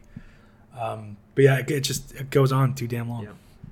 I'll read you my... Okay, so this is where you get to... This is now the penultimate encounter, because you're going to fight some Whisper Guardian things that turn into Bahamut at one point, and then you're going to fight Sephiroth. And I wrote. I'm just going to read you my note verbatim here. I didn't even want to fight the 3 whispers in the final chapter. Like fuck, I don't care. And you fight them over and over and over. Whisper Bahamut lol had to show as much as they possibly could of Final Fantasy. Then back to whispers. Then, did we beat them? I think so. And then they literally form in front of you again. Oh my fucking god. So that's how I felt about everything leading up to Sephiroth. It was it's a super cool set piece area, and you keep getting these flashbacks of like the ending of the original game, but they are done in like high def. They're not the original polygons. I thought it would have been really funny and meta if you were seeing flashbacks of the PS1 version of Final Fantasy VII. That would have been really great. But anyways, so it's an interesting kind of set piece and setup. But it's all leading to this confrontation with Sephiroth, and then you destroying fate itself. And at that point, I'm just like, this story's ridiculous. Like I can't be made to believe they have an elegant conclusion waiting in the wings to have this all pay off in the end. I don't see it happening. I'm not. If they did, I'm not sure I'd care, because this is the base they're building it on, and I thought your base sucked. So this, just to get at one other point we kind of mentioned earlier, is that some people have said, like, okay, you don't like the changes, but this was their original vision for the game the whole time. John's obviously a bit skeptical of that. I am too. But even if that's the case, their original vision for the game fucking sucks. It doesn't matter if this was their original vision. Exactly. It's bad. So the limitations of the time resulted in a much better final product. Or maybe it was the team at the time. You know, you had a couple people who were willing to say no, and they had a better product. This original vision bullshit, it doesn't really matter, because I think their original vision sucked, if this is what that was. That argument comes up because people want you to feel bad for not liking the new shit. Or it's a dumb argument, because I'm nowhere have I said, and nowhere do I feel that I wouldn't enjoy a reimagining if that was still a good game. But I didn't get a good game, and your reimagining is very low quality. Yes. Yeah. And you can disagree with me, and you can love this game, and that's completely fine. But I mean, my thoughts on it still stand. I think this is pretty shitty. Yeah. And I think that there's a number of people who feel the same way. When this game came out, I felt kind of like, you know, a single voice in an ocean, and I was like trying to tell people, guys, it's actually not good. But it seemed like everybody was really positive on it. I've done some internet scouring and listened to a couple podcasts on it now, and actually there's a bit more negativity around this game than I thought there was initially. So I don't know if people are coming around, or maybe just it took people a while to kind of get their thoughts out. I mean, it's a year old, more than that, and we're just talking about it now. So anyways, so also the last thing that I just found super weird, I guess let's talk about the ending. Cloud and Sephiroth have a talk at the edge of the universe, looking down on the world, and Sephiroth is like, "Join me, my son. Come to the dark side." And then Luke says, right. "I'll never." No, but it's just weird. Like, what does Sephiroth want you to join him in exactly? Why is Cloud a part of his plan? I don't know. Again, I just don't see them writing this in such a way that I'm going to find it compelling ever. And then you find out that Zack is actually alive, but here's where I just totally lose faith in them. Okay, Zack is alive.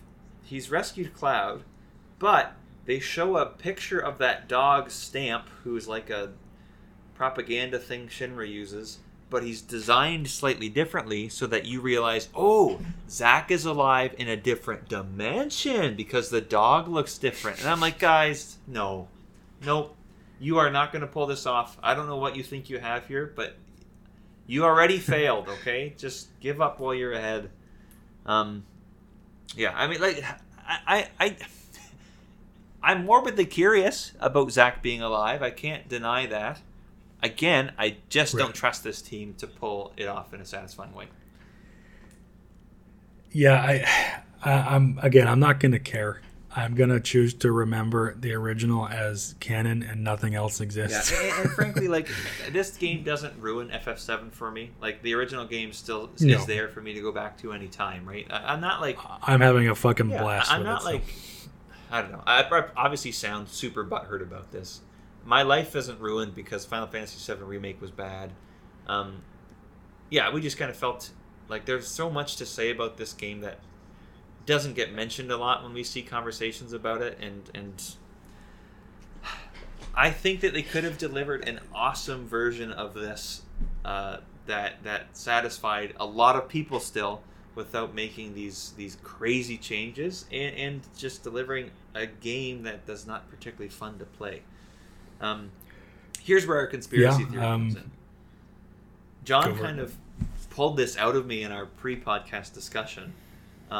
And I just kind of said it out loud, and I was like, yeah, I think I could see that happening. The conspiracy, I could see it. I could see that when this game was first in development, maybe they started out, okay, we're going to make a faithful remake of Final Fantasy VII. We're going to change things here and there. That's kind of inevitable. You know, some things we want to do better, some things we just want to change. But it's going to be more or less a remake of Final Fantasy VII. They got far enough along in the project, they had a lot of the early game Midgar work done, and they realized that it just wasn't working, that with this super high fidelity style and this, you know, full 3D camera, just this huge change into the modern day, Final Fantasy VII as it was doesn't work in this new style. So they decided that they were going to... Actually, let me read the note that I wrote here. They decided they got far enough that it couldn't work and big changes had to be made. Nomura stood up and cast Rewrite 3, and they decided to finish out Midgar and make that part 1, and then set up a twist that frees them from the shackles of the original for part 2 and onwards. I kind of have a feeling a boardroom meeting is kind of where this Whispers idea was thrown out there, so that they'd have an out and they could take the hard work they'd done, turn it into Midgar as its own game, we'll pad it with a bunch of bullshit, and then we can make whatever the fuck we're going to make after part 1, which I'll tell you right now is not going to be the rest of Final Fantasy VII. There's not a chance in hell they ever get anywhere near finishing representing the rest of Final Fantasy VII in this style.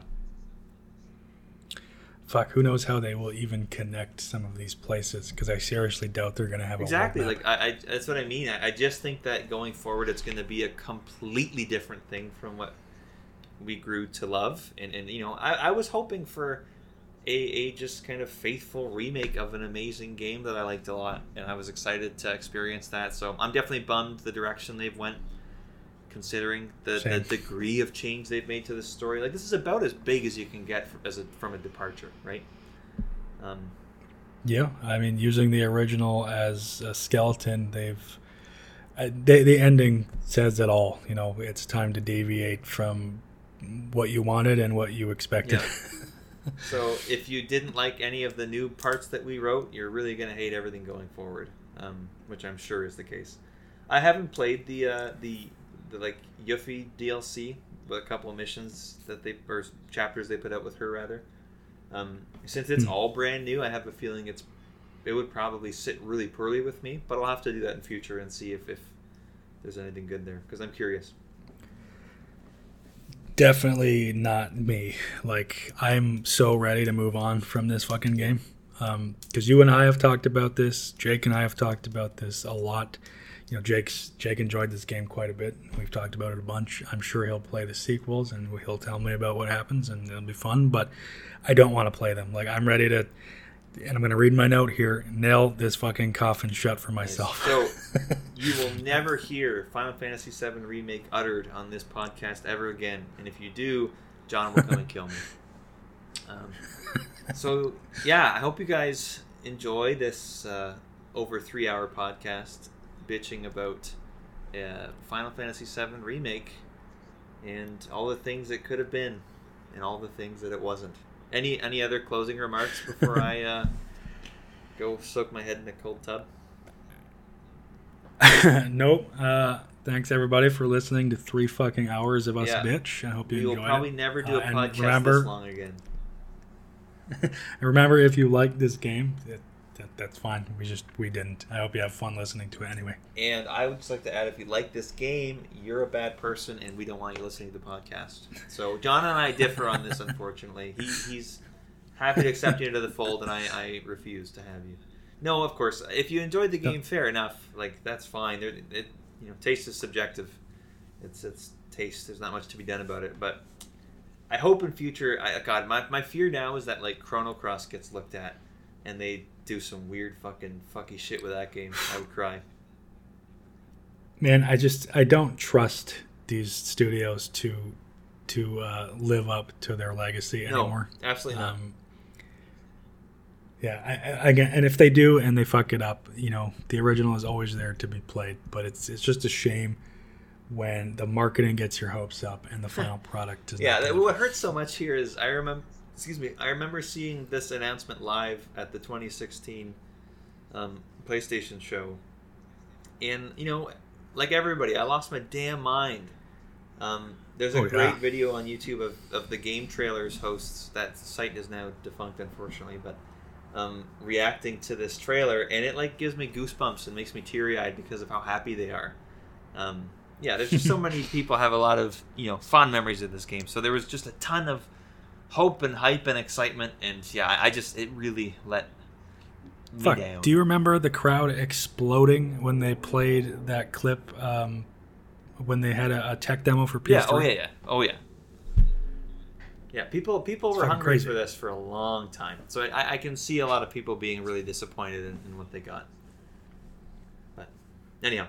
And it still managed to get 10s in a lot of places, which is review insane, scores. Review scores mean nothing. I've even realized that in playing games for the podcast. Like, I get myself hyped up on them, and after the first 5 or 10 hours, I'll like have a pretty positive review. And then the excitement dies down, and I get a bit deeper, and then like they get worse, and suddenly my review score would drop off. And reviews are tough. I imagine as a reviewer, it's a hard thing to really let yourself be objective, or well, again, objectivity and subjectivity is a whole other debate. But I imagine it would be a tough thing to kind of put the hype and stuff aside when you're playing a new game. But sure, and then the amount of content they might be expected to deliver and how long it takes to review an RPG. It's it's a difficult thing. And I mean, I'm not going to make any assertions that there are like deals that they give games good scores. I really don't think that there's some big conspiracy cabal where companies pay off game journalists to give good scores, but there's inevitably some incentive in connection between like giving a studio's game a good review and having a good relation with that studio, right? And then you get like review embargoes pre-launch and all that shit. Yeah. And it's because you would lose day one sales if a review of fucking 5 out of 10 came out. So, we don't have to get into that. But this is not a 10. This had almost no game on Earth. I'll say no game on Earth. I'm of a different. So seeing this get I'm of a different mind here. I think 10 has a place. Like it shouldn't mean a perfect game, because like you said, then it's just a number that can't be used on the scale, right? Fair enough. But I agree. Like this game certainly shouldn't be a 10 for anybody. Like so many places to improve it. Whether you like it or not, it shouldn't be a 10.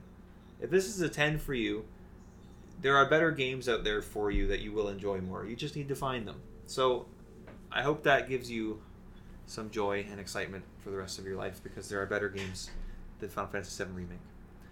Let's get into about an hour-long conversation on the ethics of reviews and journalism. And let's fucking stop. Let's end it. It's been 3 hours and 20 minutes.